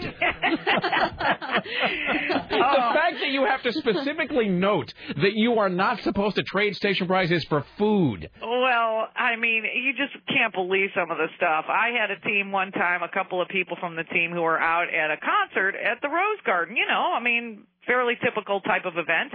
And they were taking some of the station prizes, tickets maybe even, to the concert and trading them for illegal DVDs, Yes. And, of course, they got caught, and then I had to bring them into my office, and one denied and one came clean, and so I brought them both in, and I said, hey, look, one of you is not telling the truth. And so the person who was lying put her head down in her lap and never once sat up again until the meeting was over. Was that person shown the door? Yeah, pretty much. Excellent. But did they try to keep their job by saying they were the S? No, that was somebody else.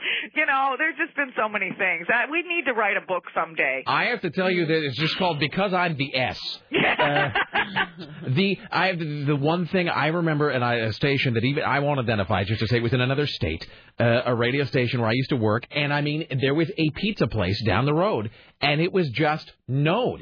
There was like a whole There was a whole system of currency exchange, like when you go to like Spain or whatever, and you got to change. I don't know what the money is in Spain, the euro or whatever. Where you go and you like exchange your, what is the exchange rate for dollars to euros? How many Deutschmarks can I get with my $10? Where there was a pizzas to CDs exchange rate, and the DJ would be on the phone going, look, if I could get a large pizza. Well, I got that new Pearl Jam. Not a Pearl Jam fan. How about I give you this Jeff Buckley live double disc? Okay, great. I'll give you that in exchange for pepper. Could I get pineapple on that? Great, that's wonderful. And I mean, it was just. And I think when you got the job at the pizza place down the street, I think it must have been part of the I think the pizza place had their own employee manual, and part of their manual was, hey, the radio station down the street is run by shiftless cokeheads that will trade you DVDs and CDs for pizza. So, good God. Yeah. Radio is quite fantastic. It really is. Hey, here's another one, by the way. Just I know you're probably very busy on KCMD Portland, but I have to say this. While in the station, this should even have to be pointed out. While in the station vehicle, you must listen to the radio station for which you work. Well, this would seem obvious, yes, but I can't count the number of times I've gotten into one of our station vehicles, I turn the thing on, and they don't even bother to turn the radio off. So you turn the key, you start up the rig, and it comes blaring out. Z100 coming out. Something, and you're like, okay, I guess it's time to have the talk again. Seriously, there were, shall I say it? Well, never mind. Go ahead. Did you and I not have a discussion at one point about someone in a building very similar to ours who actually had another radio station playing while working the front desk? I mean, what goes through your head? Yeah. I'm sitting in the front. Maybe I'll listen to Lars. Well, I guess you could make a case for wanting to keep up with the competition, but yes, that would require quick thinking, and somehow I don't think that was what was happening. No. All right, Susan Reynolds, you are a true radio soldier. I will tell you, there was a great picture that was going around at some point of a radio station somewhere. I can't even remember where it was, and the name of the station was Hits, whatever. Right. And it was all along the side of the vehicle. It was a van, and it had the van doors that kind of slid open. Uh-huh. So when you slid the van door open, the S from the end of Hits moved to the front of the word. And there are some great pictures of that. That is fantastic. I thought so, too. Excellent. All right. Hey, by the way, while I got you on the phone, we gave away a pair of those Regal passes for the Dark Knight. Do we have an addition? Do we have one more pair? Well, you had two, so I don't know. Two tickets or two pair? Two pair. Okay, then we have one more pair to give away. Yes, and that is going to be some good, fun times. Can I just tell you this? We were talking about this, in the last 72 hours, of the tickets in the United States of America, of the tickets to movie theaters that were sold online, 90% of those ticket sales right now are for the Dark Knight. And probably for Tiger. There are more than 700 Dark Knight showings already sold out. Yeah. So it's going to be unbelievable. All right, Susan Reynolds, God bless you. You're doing the Lord's work. Oh, thank you. Thank you. Susan Reynolds, CBS Radio Portland Marketing Guru. That's wonderful. Whew. Well, we can't break now. So we got the top 5 coming up. We have this terrible song. We have more from... So we have another pair of Dark Knight tickets. We should probably do that today, don't you think? Oh, yeah, totally. Because tomorrow there's just not going to be... All right, Richie Bristol, here, let's do this. Let's take we'll do another round of this here. We'll take caller number 5 right now to play for a pair of tickets to see The Dark Knight. Don't forget, we are there at the Regal Cinemas in Tigard tomorrow night. That is tomorrow night for the midnight showing. Tomorrow night at midnight. Are there directions on the website of how to get there? Yeah, there are. If you go to 970.am, you click on the little thing next to the Why So Serious Joker poster. We're going to be there tomorrow night. You'll be able to find out more about it there. You can buy your tickets. But we'll take caller number 5 right now at 503-733. Jesus, I totally forgot the number there. Wow. 503-733, little glimpse into my future, 503-733-2970. 503-733-2970 if you want to play for a pair of tickets to see The Dark Knight. We'll do that. We should also, you were pointing this out, that we have all of these sound bites here. Yeah, I want to hear what you have in there. The thing is, there's so many. I mean, it's going to take... It's going to take weeks. This will be like the thing... We don't need to do all of them at the second bit. Labeling the bumper music. All right. All right, let's see here. So we'll just go through these sound bites one by one here and see what we've got. All right. I don't even keep in mind I plead ignorance of these. I don't even know what some of these are. Some of these sound bites in the Rick Emerson sound folder here are so old, I don't even remember. I don't remember anything about them. Let's see. What is this?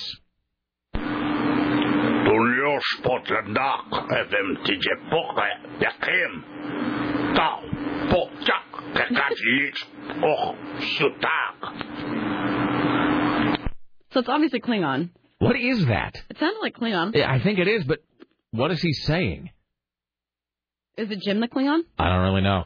I mean, it really can. I mean, one batch of Klingon language sounds like another. I don't know what he's saying. I don't know why I own that. I don't know why it's here. Let's see. What else do we have? James Brown is dead. Oh, that was the day James Brown died. I think that's because James Brown was dead. Can I delete that one? Mm-hmm. We should just vote delete or keep on these. I'd say delete the Klingon one, too. I don't think we need that. Okay. It pains me to do it. All right. Deleting the Klingon thing. All right. The James Brown is dead. We can delete. All right. Yes. Let's see. The Andy sounder. We want to keep that one. Let's see. What is this?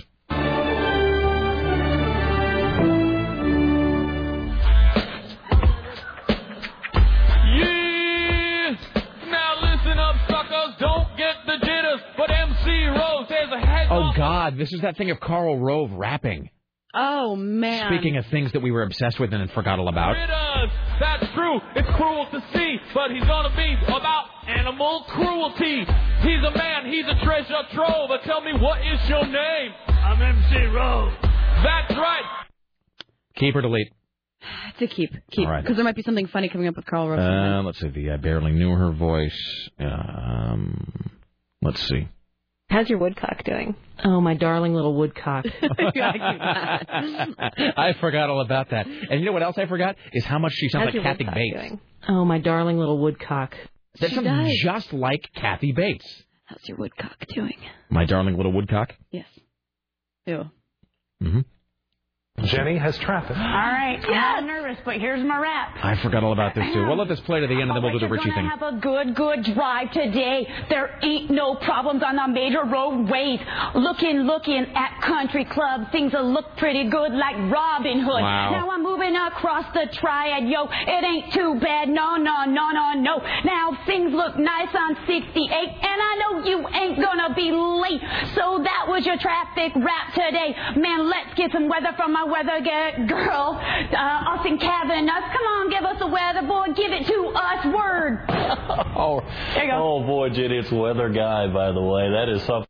Wow. I can't believe we've gone so long without playing that. I don't even remember the last time we played that. Oh, I like this game. After Richie, can we do this a little bit more? Yes, we can. All right. Ladies and gentlemen, it's that time again to play Richie Bristol Trivia for a pair of tickets to see The Dark Knight. Don't forget, AM 970 is there at the Regal Cinemas in Tigard tomorrow night. Let's see. Let's go to caller. All right. Hello, sir. Are you ready to play Richie Bristol Trivia? I'm ready, baby. Let's do it. All right, sir. Here's the deal. I'm going to give you 3 facts about Richie Bristol. One of them is made up. You must tell me which one of these facts is false. All right? Oh, I thought maybe if you read all 3 and I didn't burst into tears, then I'd win. Well, no. Okay. All right. Shoot. Here we go. Fact number 1. Richie repeated the 12th grade. Fact number 2. Richie's mother used to dress him in women's clothes. Fact number 3. Richie has a name for his penis. This is a hard one. This is really hard. 2 of those are real. 1 of them is not. I believe that Richie's mother did not dress him in women's clothing. Is this your final answer, sir? Final answer number 2. All right. Sadly, my friend, you are incorrect. Oh, are you kidding? Richie's mother. Cross-dresser. Richie's mother did, in fact, used to dress him in women's clothing. Oh, I'm sorry, Richie. Also, Richie did, in fact, repeat the 12th grade. Wow. Richie, though, inexplicably... Did you ever ask him if he has a name for his penis? Yeah, I did ask. I think we discussed that with him a long time ago, or maybe I did. I think there was some... I think it was like a private conversation. Hey, Richie, what do you call your penis? I mean, you can tell me. Oh, man. I think in the early days of the Pim Squad, that was somehow brought up. This This is Calvin, the oscillating fan guy. Ah, well. Oh, Calvin. If only you've done so much for us. If only your listenership went deep enough to really know this. All right. Well, sorry, my friend. Better luck next time. All right. Thank you, sir. God bless you. Yes. Yes, Richie was dressed in women's clothes by his mother. All right. Hi, we'll do one more attempt. Hi, Rick Emerson Show. Are you ready to play Richie Bristol Trivia? Sure. All right. I'm going to give you 3 facts about Richie Bristol. One of them fabricated. Are you ready? Sure. Fact number 1. Richie has a scar on his face from an explosion that happened while he was making homemade dynamite. Fact number 2. Richie was raised in the Mormon faith but left the church rather than serve a mission overseas. Fact number 3. Richie's hip-hop name is Money Shot. Oh, you're killing me, man. One of those is false. The other 2 are true. I'll have to say number 2 is false. This is the Richie was raised in the Mormon faith but left the church rather than serve a mission overseas. Yeah. Is that your final answer, sir? Sure, why not? You are correct. You are correct. Ding, ding, ding, ding, ding. Richie did, in fact, manufacture homemade dynamite to sell to his friends. It then exploded, scarring his face. Also, his hip-hop name is, in fact, Money Shot. All right. This is Lauren, by the way. Hi, guys. Hello, Lauren. Hi, Lauren. Congratulations, my friend. You are you are winning. You are now winning pair of tickets. You have won a pair of tickets now. You have won a pair of tickets to see The Dark Knight at Regal Cinemas in Tiger. Congratulations, sir. Hey, well, thank you very much, All Mr. right. Emerson. I'm going to put you back Lauren, on you are hold. going to enjoy it heartily. Richie, if you will get his information, he is going to see The Dark Knight at the Regal Cinemas in Tigard. All right, congratulations. There you go. Done Yay. and done.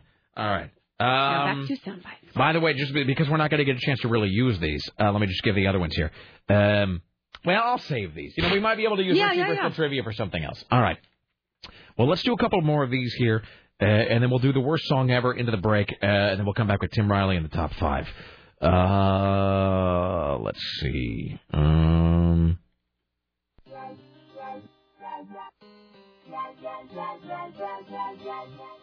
It's really quiet. I think that's me over here. Oh, the low. I forgot about this. This is his Swallow song. Yo, FMDJs, yo, it's midday, so here's your fix. Just like Rick Emerson consuming his chocolate check fix. Back harder than ever. Oh, you Going obsessed 4 with hours that long. I still haven't perfected looking like I'm working when it's on. We don't have time to play the whole thing. Unfortunately, like 4 minutes long. All right, I'll keep that one. We'll play that maybe tomorrow. Let's see. What else? Are you asking yourself, where can I score George Carlin tickets without having to work? Or probably not. Spend any energy. Oh, jeez.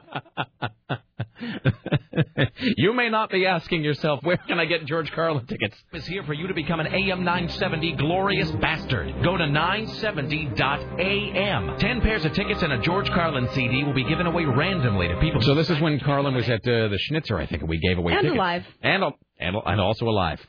Well, I could delete that one. I don't think we'll be using that. All right, there you go. Let's see, what else? I don't think the inconsistency. I can't even talk. I don't even know what the sound effect is. It's just labeled F. Fireworks? Maybe. Yeah, we wanted fireworks or something. That sounds really bad. Okay, yeah, we'll delete that. Let's see. What else do we have?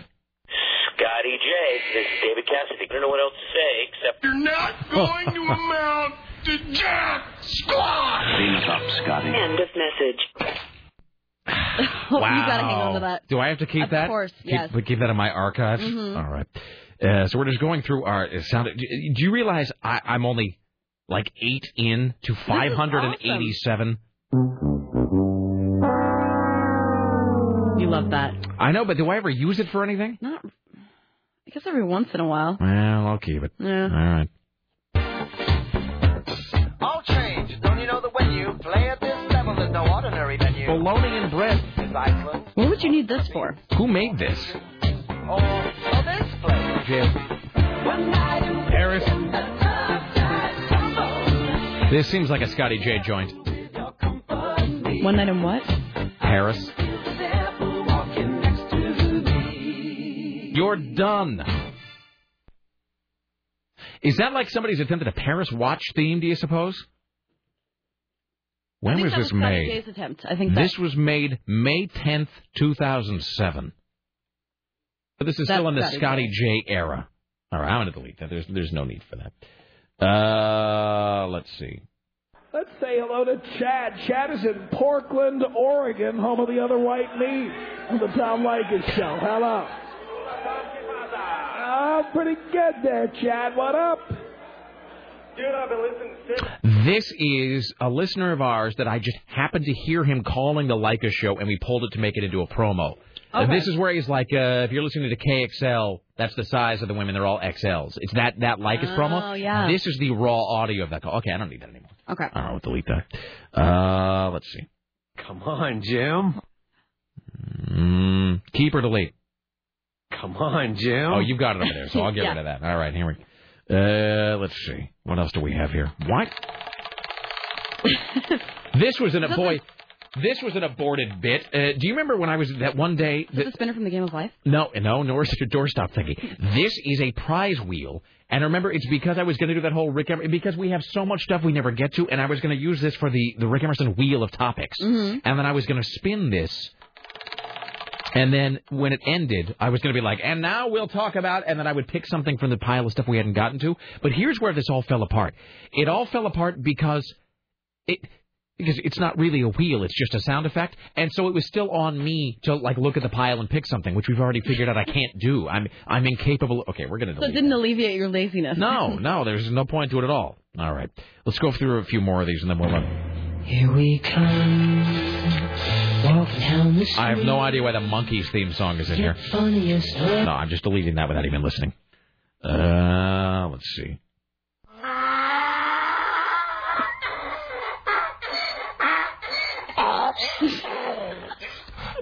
What the hell is that? Go play it again.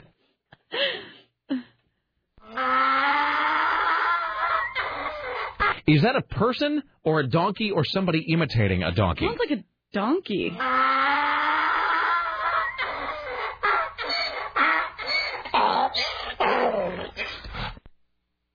I honestly have no idea what that is. Maybe we should just delete that. I'm going to make this my ringtone.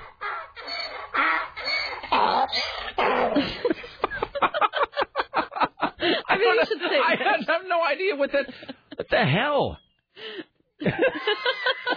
Tim just came in and gave us donkey vomiting. I don't know. Okay, let's dissect this.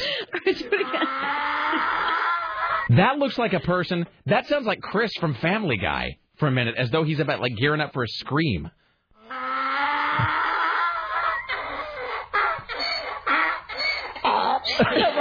That's where it turns, right there. I have no idea what that even is. I have to play it one more time.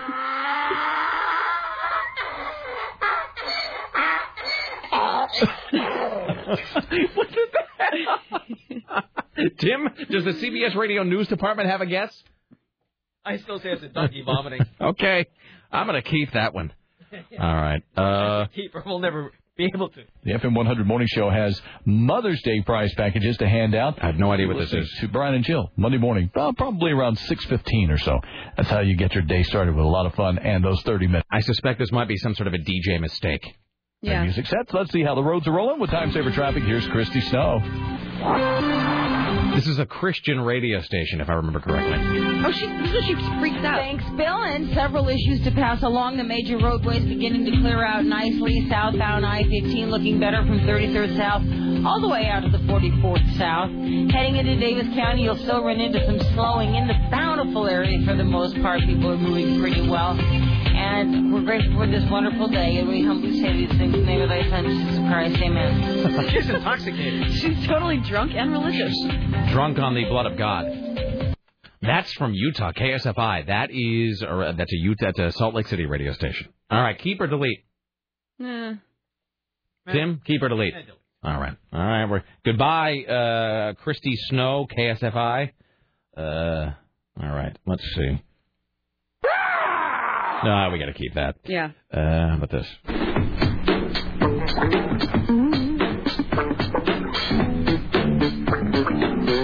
This is the theme song to the show Fish, starring Abe Vigoda. This was going to be Steve Kastenbaum's theme. Nah, I can get rid of that. We don't need that.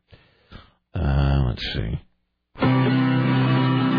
I found a clean version of this. By clean, I mean in audio terms. Not like off the radio? I found an original, because, we lost the Happy Effing Birthday song. That's awesome. So grab your I still have to edit it because it's uncensored. I found a clean copy of this in my archives at home I was doing kind of this same thing at home the other day. I was going through a bunch of my crap. I'm just going to delete that now because I found a clean copy at home. Cool.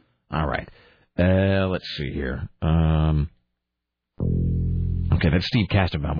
I don't need that, right? Because you've got it. All right. Let's see. I keep saying we're going to do one more, but this is really kind of addictive. I've had it with these mother snakes on this mother plane. Yeah, we can get rid of that. You think so? Yeah. All right, okay. I mean, when do you ever see us playing that? Yeah, that's true. I can't really. This is true. Some of these, it's like you don't want to get rid of them, but you have to realize it's like having a book you realize you're never going to read again. Let's see.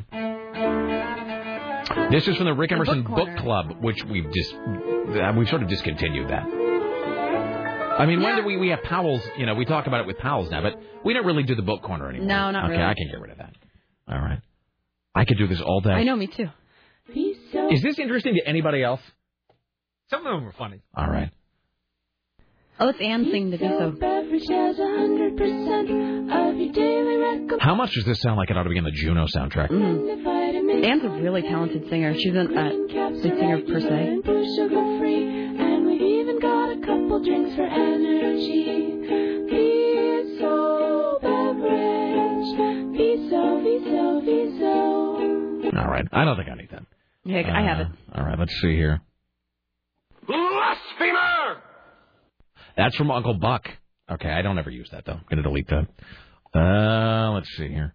We're going to interview Eric Weihenmayer, who climbed the highest mountain in the world, Mount Everest. But he's gay. We can't ever get rid of that. We can never get rid of that. We have to keep that one forever. Okay, this is the last one.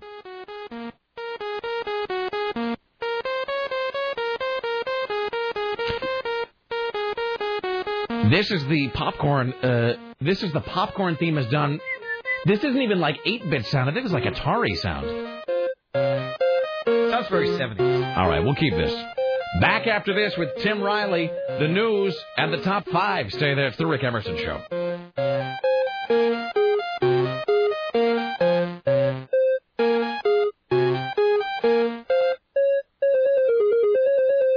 Our shooting suspect is badly hurt after he knocked on a door. Well, the man in the bedroom is waiting, and his weapon of choice, an oscillating fan.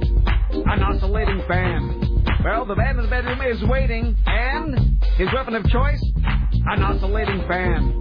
An oscillating fan. Mr. Fan was greeted by a man armed with an oscillating fan. He beats the suspect down the stairs with the oscillating fan. Fan like ham? Right. Okay. Armed with an oscillating fan. Long fan. Okay. The victim of the fan attack. Back up for a second. An oscillating fan.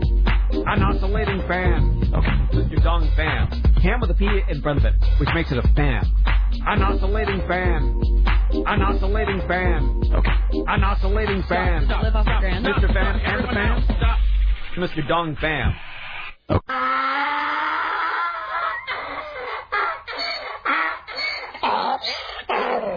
And now, from the Ministry of Truth, this is Tim Riley.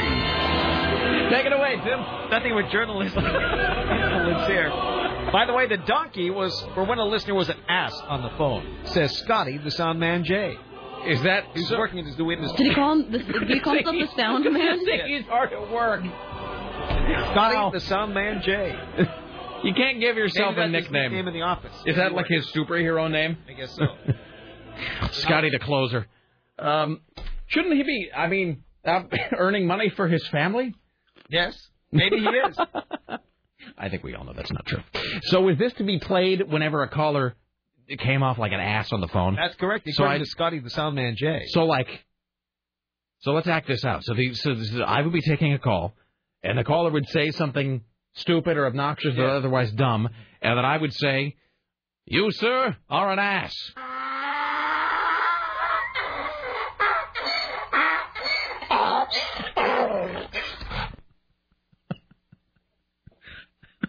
In other news, a Vancouver woman who accidentally donated a fake can of soup full of her family jewels has her jewels back. She found them? Really? Teresa I don't think Heckle misplaced the can. I don't want my family jewels in a can. Box. So she was very generous. She gave away the can to charity, thinking she's going to feed the hungry. Well, she didn't know that, it was full of the family jewels. According to the Columbia newspaper, a volunteer who heard the story found the can and a load of food at the Clark County Adventist Services.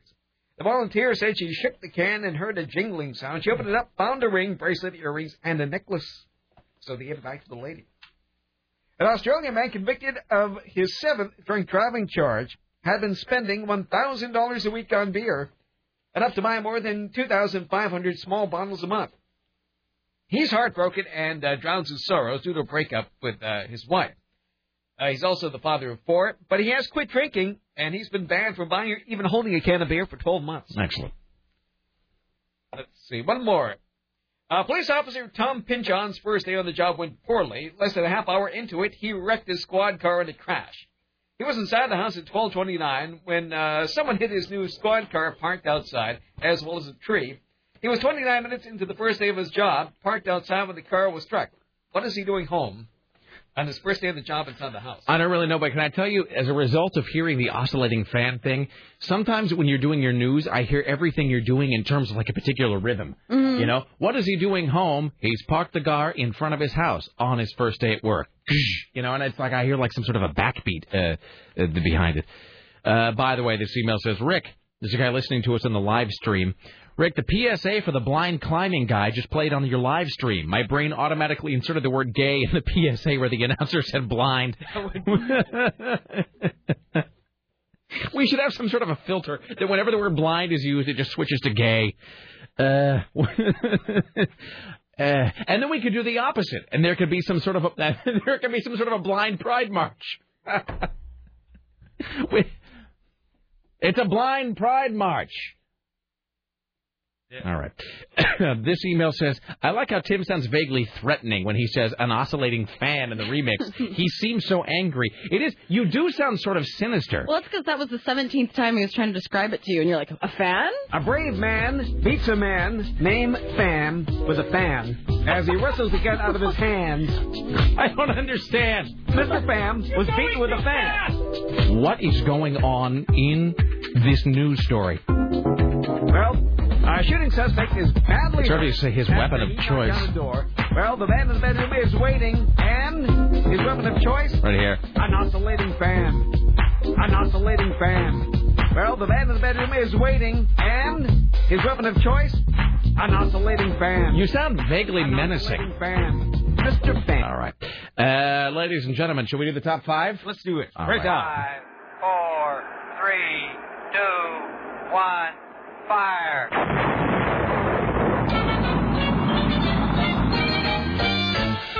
Counting is wonderful. Counting. Seamus says that he thinks I played the donkey sounder while the caller is blabbing away.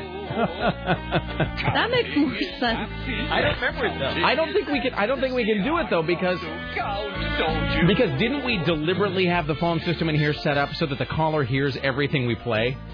Probably. Which would actually, I guess, be even more effective in conveying the point that we think they suck. Rick, I have a very important point to make, and that point is...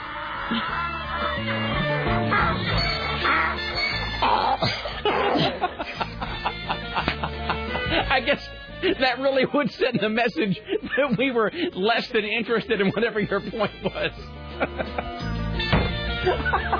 Here's Tim Riley. And as we count down the days until AM 970's premiere of The Dark Knight, we pondered the concept of darkness. We what? Ponder. Okay, ponder. No mere abstraction. Darkness looms large as a tangible force in the world of melody and lyrics. These are the top 5 dark songs. Honorable mention going to Leonard Cohen. By the River's Dark. These are the top 5 dark songs of all time. By the way, as I think I said the other day, this list is like half buzzkill. Just because I think it's like you don't really I was thinking about this. You don't really write a lot of happy songs that are about darkness. So this list is, I would say, 4/6 downer. You know. So what are you gonna do? I hit the post there. I wandered on. Boy, how cool is Leonard Cohen? I think he was 72 when he did this. I lived my life in Babylon. He's way cooler than I could ever be, and he's, you know, he's like a, what do you call it, septuagenarian? Whatever it is. 70-something? Yeah, he may, in fact, be the coolest person who's ever lived. He just sort of breathes all these lyrics. Leonard Cohen songs all sound like the soundtrack to something that doesn't quite exist yet. Some kind of like trippy, dreamy movie. Totally. Or like a dream sequence or something. This would be like in the montage on CSI where David Caruso is like cruising the streets late at night, looking out the rain-soaked window at the neon lights. Or Dexter driving around. Yes. And it would be cutting back and forth, so to speak, between Dexter and between like Deb, who's at home like looking through books of serial killer methodology, and Dexter's cruising the streets looking for his victim. And then they cut to like LaGuardia or somebody who's like typing away at the squad house late at night, and then this is playing in the background. Yeah. Well spotted. Good for you, sir. Top 5 dark songs, Tim Riley. Number 5, Bob Dylan, Not Dark Yet. This is a pretty great song. I'm not a huge Dylan fan, but this is really, really good. Another song done late in his career. I think this one just came out maybe 5 or 6 years ago.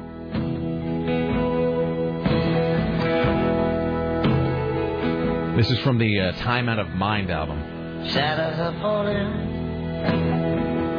and I've been here all day. It's too hot to sleep. I think this is a whole I'm fixing to die song.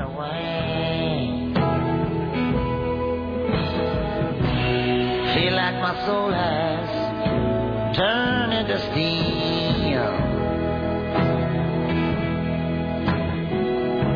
I've still got the scars, but the sound in me. You know, Bob Dylan, you got to give it up to him. He continues to put out new music. To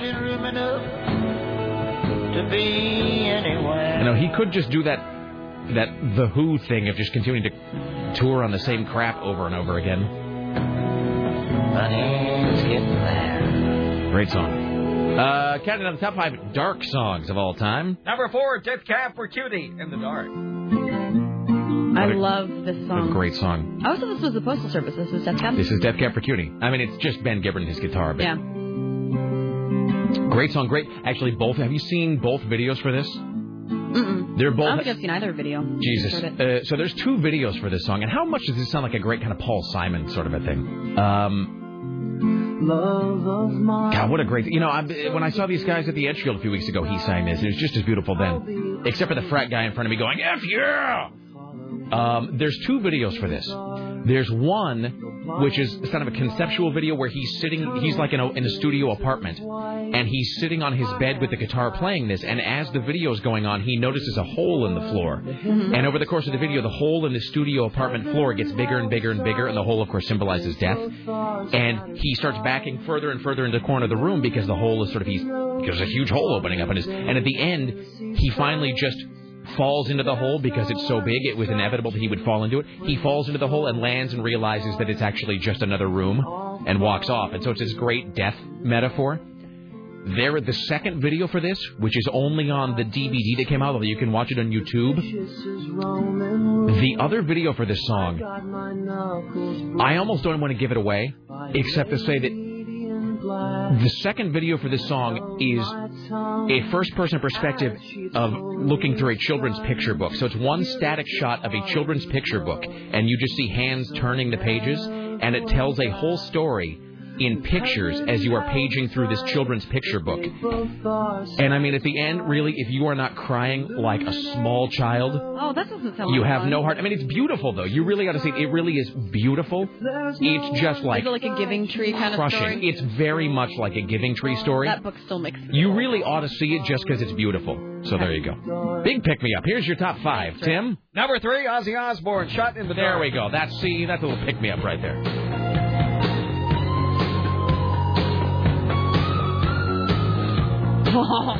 See, I told you the list ended on an up, though. So we have this one, then there's one more, then the number 1.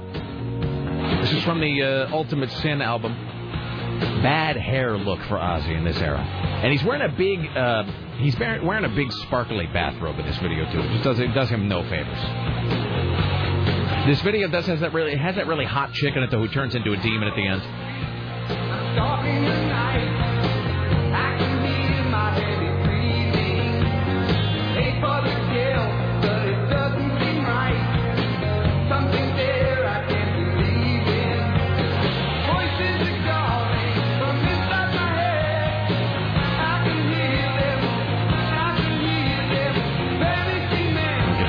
Here.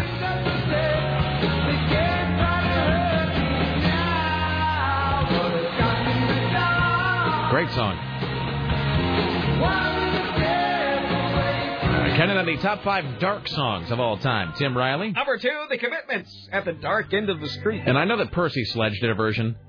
At the dark. But this is really, to me, I know it's heresy to a lot of people, but the Commitments version of this song is really definitive. Oh, I want to watch this movie again today. You've mentioned it twice and it's stuck in my head now. Borrow it anytime you want. It's beautiful. Oh, I own it. Oh, really? Good for you.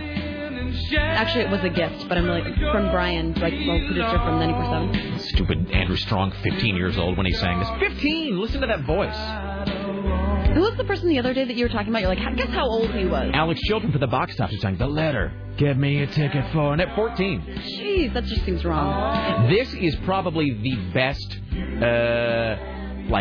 secret lovers song ever written.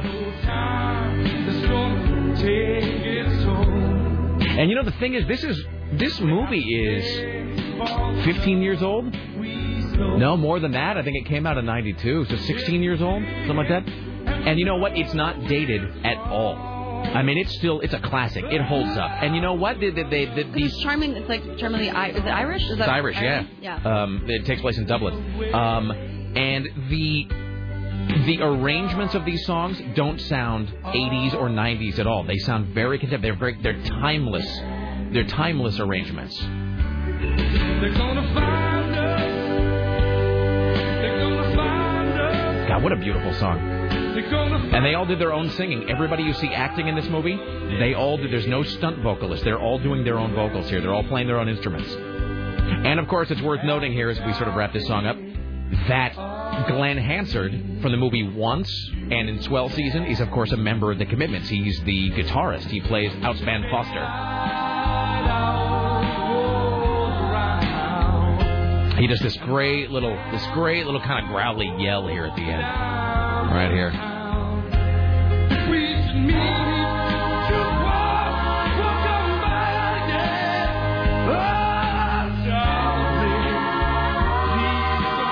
Boy, how perfect is that? Yeah, you ought to go home and watch this. I think I shall. All right.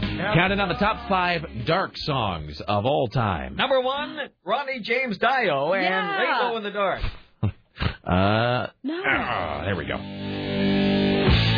Tim Riley, ladies and gentlemen, greatest newsman in the history of the world, back at 4, 5, 6, and 7, top of the hour, all the way through Lycus. I know, Fear of the Dark, Iron Maiden. Save it. Don't go anywhere. The Rick Emerson radio program.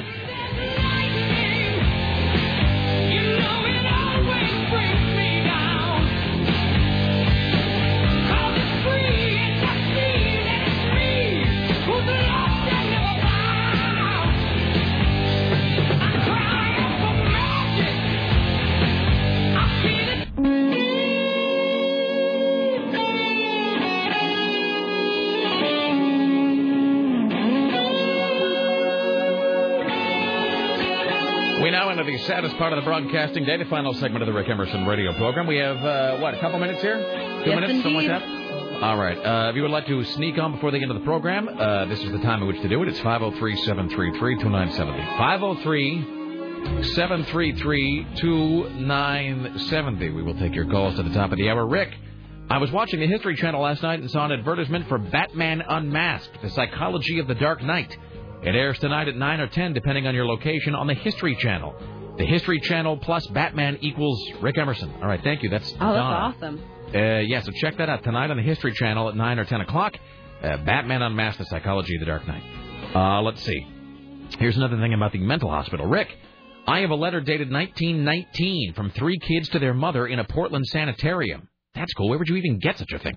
The address says 60th and Belmont, 60 and Belmont Street. I don't know if that means 60th and Belmont or just 60 Belmont. Would it still be there, possibly? I don't know either area well enough to picture it. 60th and Belmont? The letter says 60 and Belmont, which I'm assuming is 60th and Belmont. Yeah. All right. Yeah, there's a light just right up there now. Hi, you're on the Rick Emerson Show. Hello. Hey, Rick. Great show. Hello, Absolutely thank you, sir. Loved it. If I could drive around in my car from noon until 3 every day and get away with it without getting fired, I'd be doing it. God bless you, sir. Thank you. I think I know where that sound bite for the donkey came from. There's a crazy movie out there where it's a bachelor party Vegas type thing, and the stripper and the donkey are in the hotel room, but the donkey starts eating like a giant fish bowl of Quaaludes or whatever prescription drugs they came up with, and it dies after it goes crazy inside the hotel room. And that sounds like donkey dying. Well, okay, then. I don't really know that I have any way of even verifying that claim, but God bless you, it was from sir. Bachelor Party? A Bachelor Party type movie. Oh. A Bachelor Party type movie, yeah. It's, I swear that's a soundbite from that movie. Well, it's crazy. That's a good call to end on. Thank you. Yep. All right. Do I dare take one more? No. All right. Sorry. I need to start doing that phone thing earlier on in the show because we got like a whole bank of calls that I won't get to. I know. We just get so behind. All right. Well, my apologies. If you're on hold, we'll try to do more calls tomorrow. I'm an ass. We should do the under 10 minutes thing again. Let's do the under 10 minutes rule tomorrow. Don't forget tomorrow night, the dark night, kids. Rick Emerson Show produced today and every day by the lovely and talented Sarah Dillon for AM 970. The talker in the newsroom, Tim Riley, and the phones, Richie Bristol. The gatekeepers, Dave Zinn. The webmistress, Bridget from upstairs. Director of engineering, Brian Jones. CBS Radio Portland marketing guru, Susan Don't F With Me Reynolds. Like us next. See you tomorrow. Thanks for listening. Be safe. I'm huge. Watch out for snakes. Bye.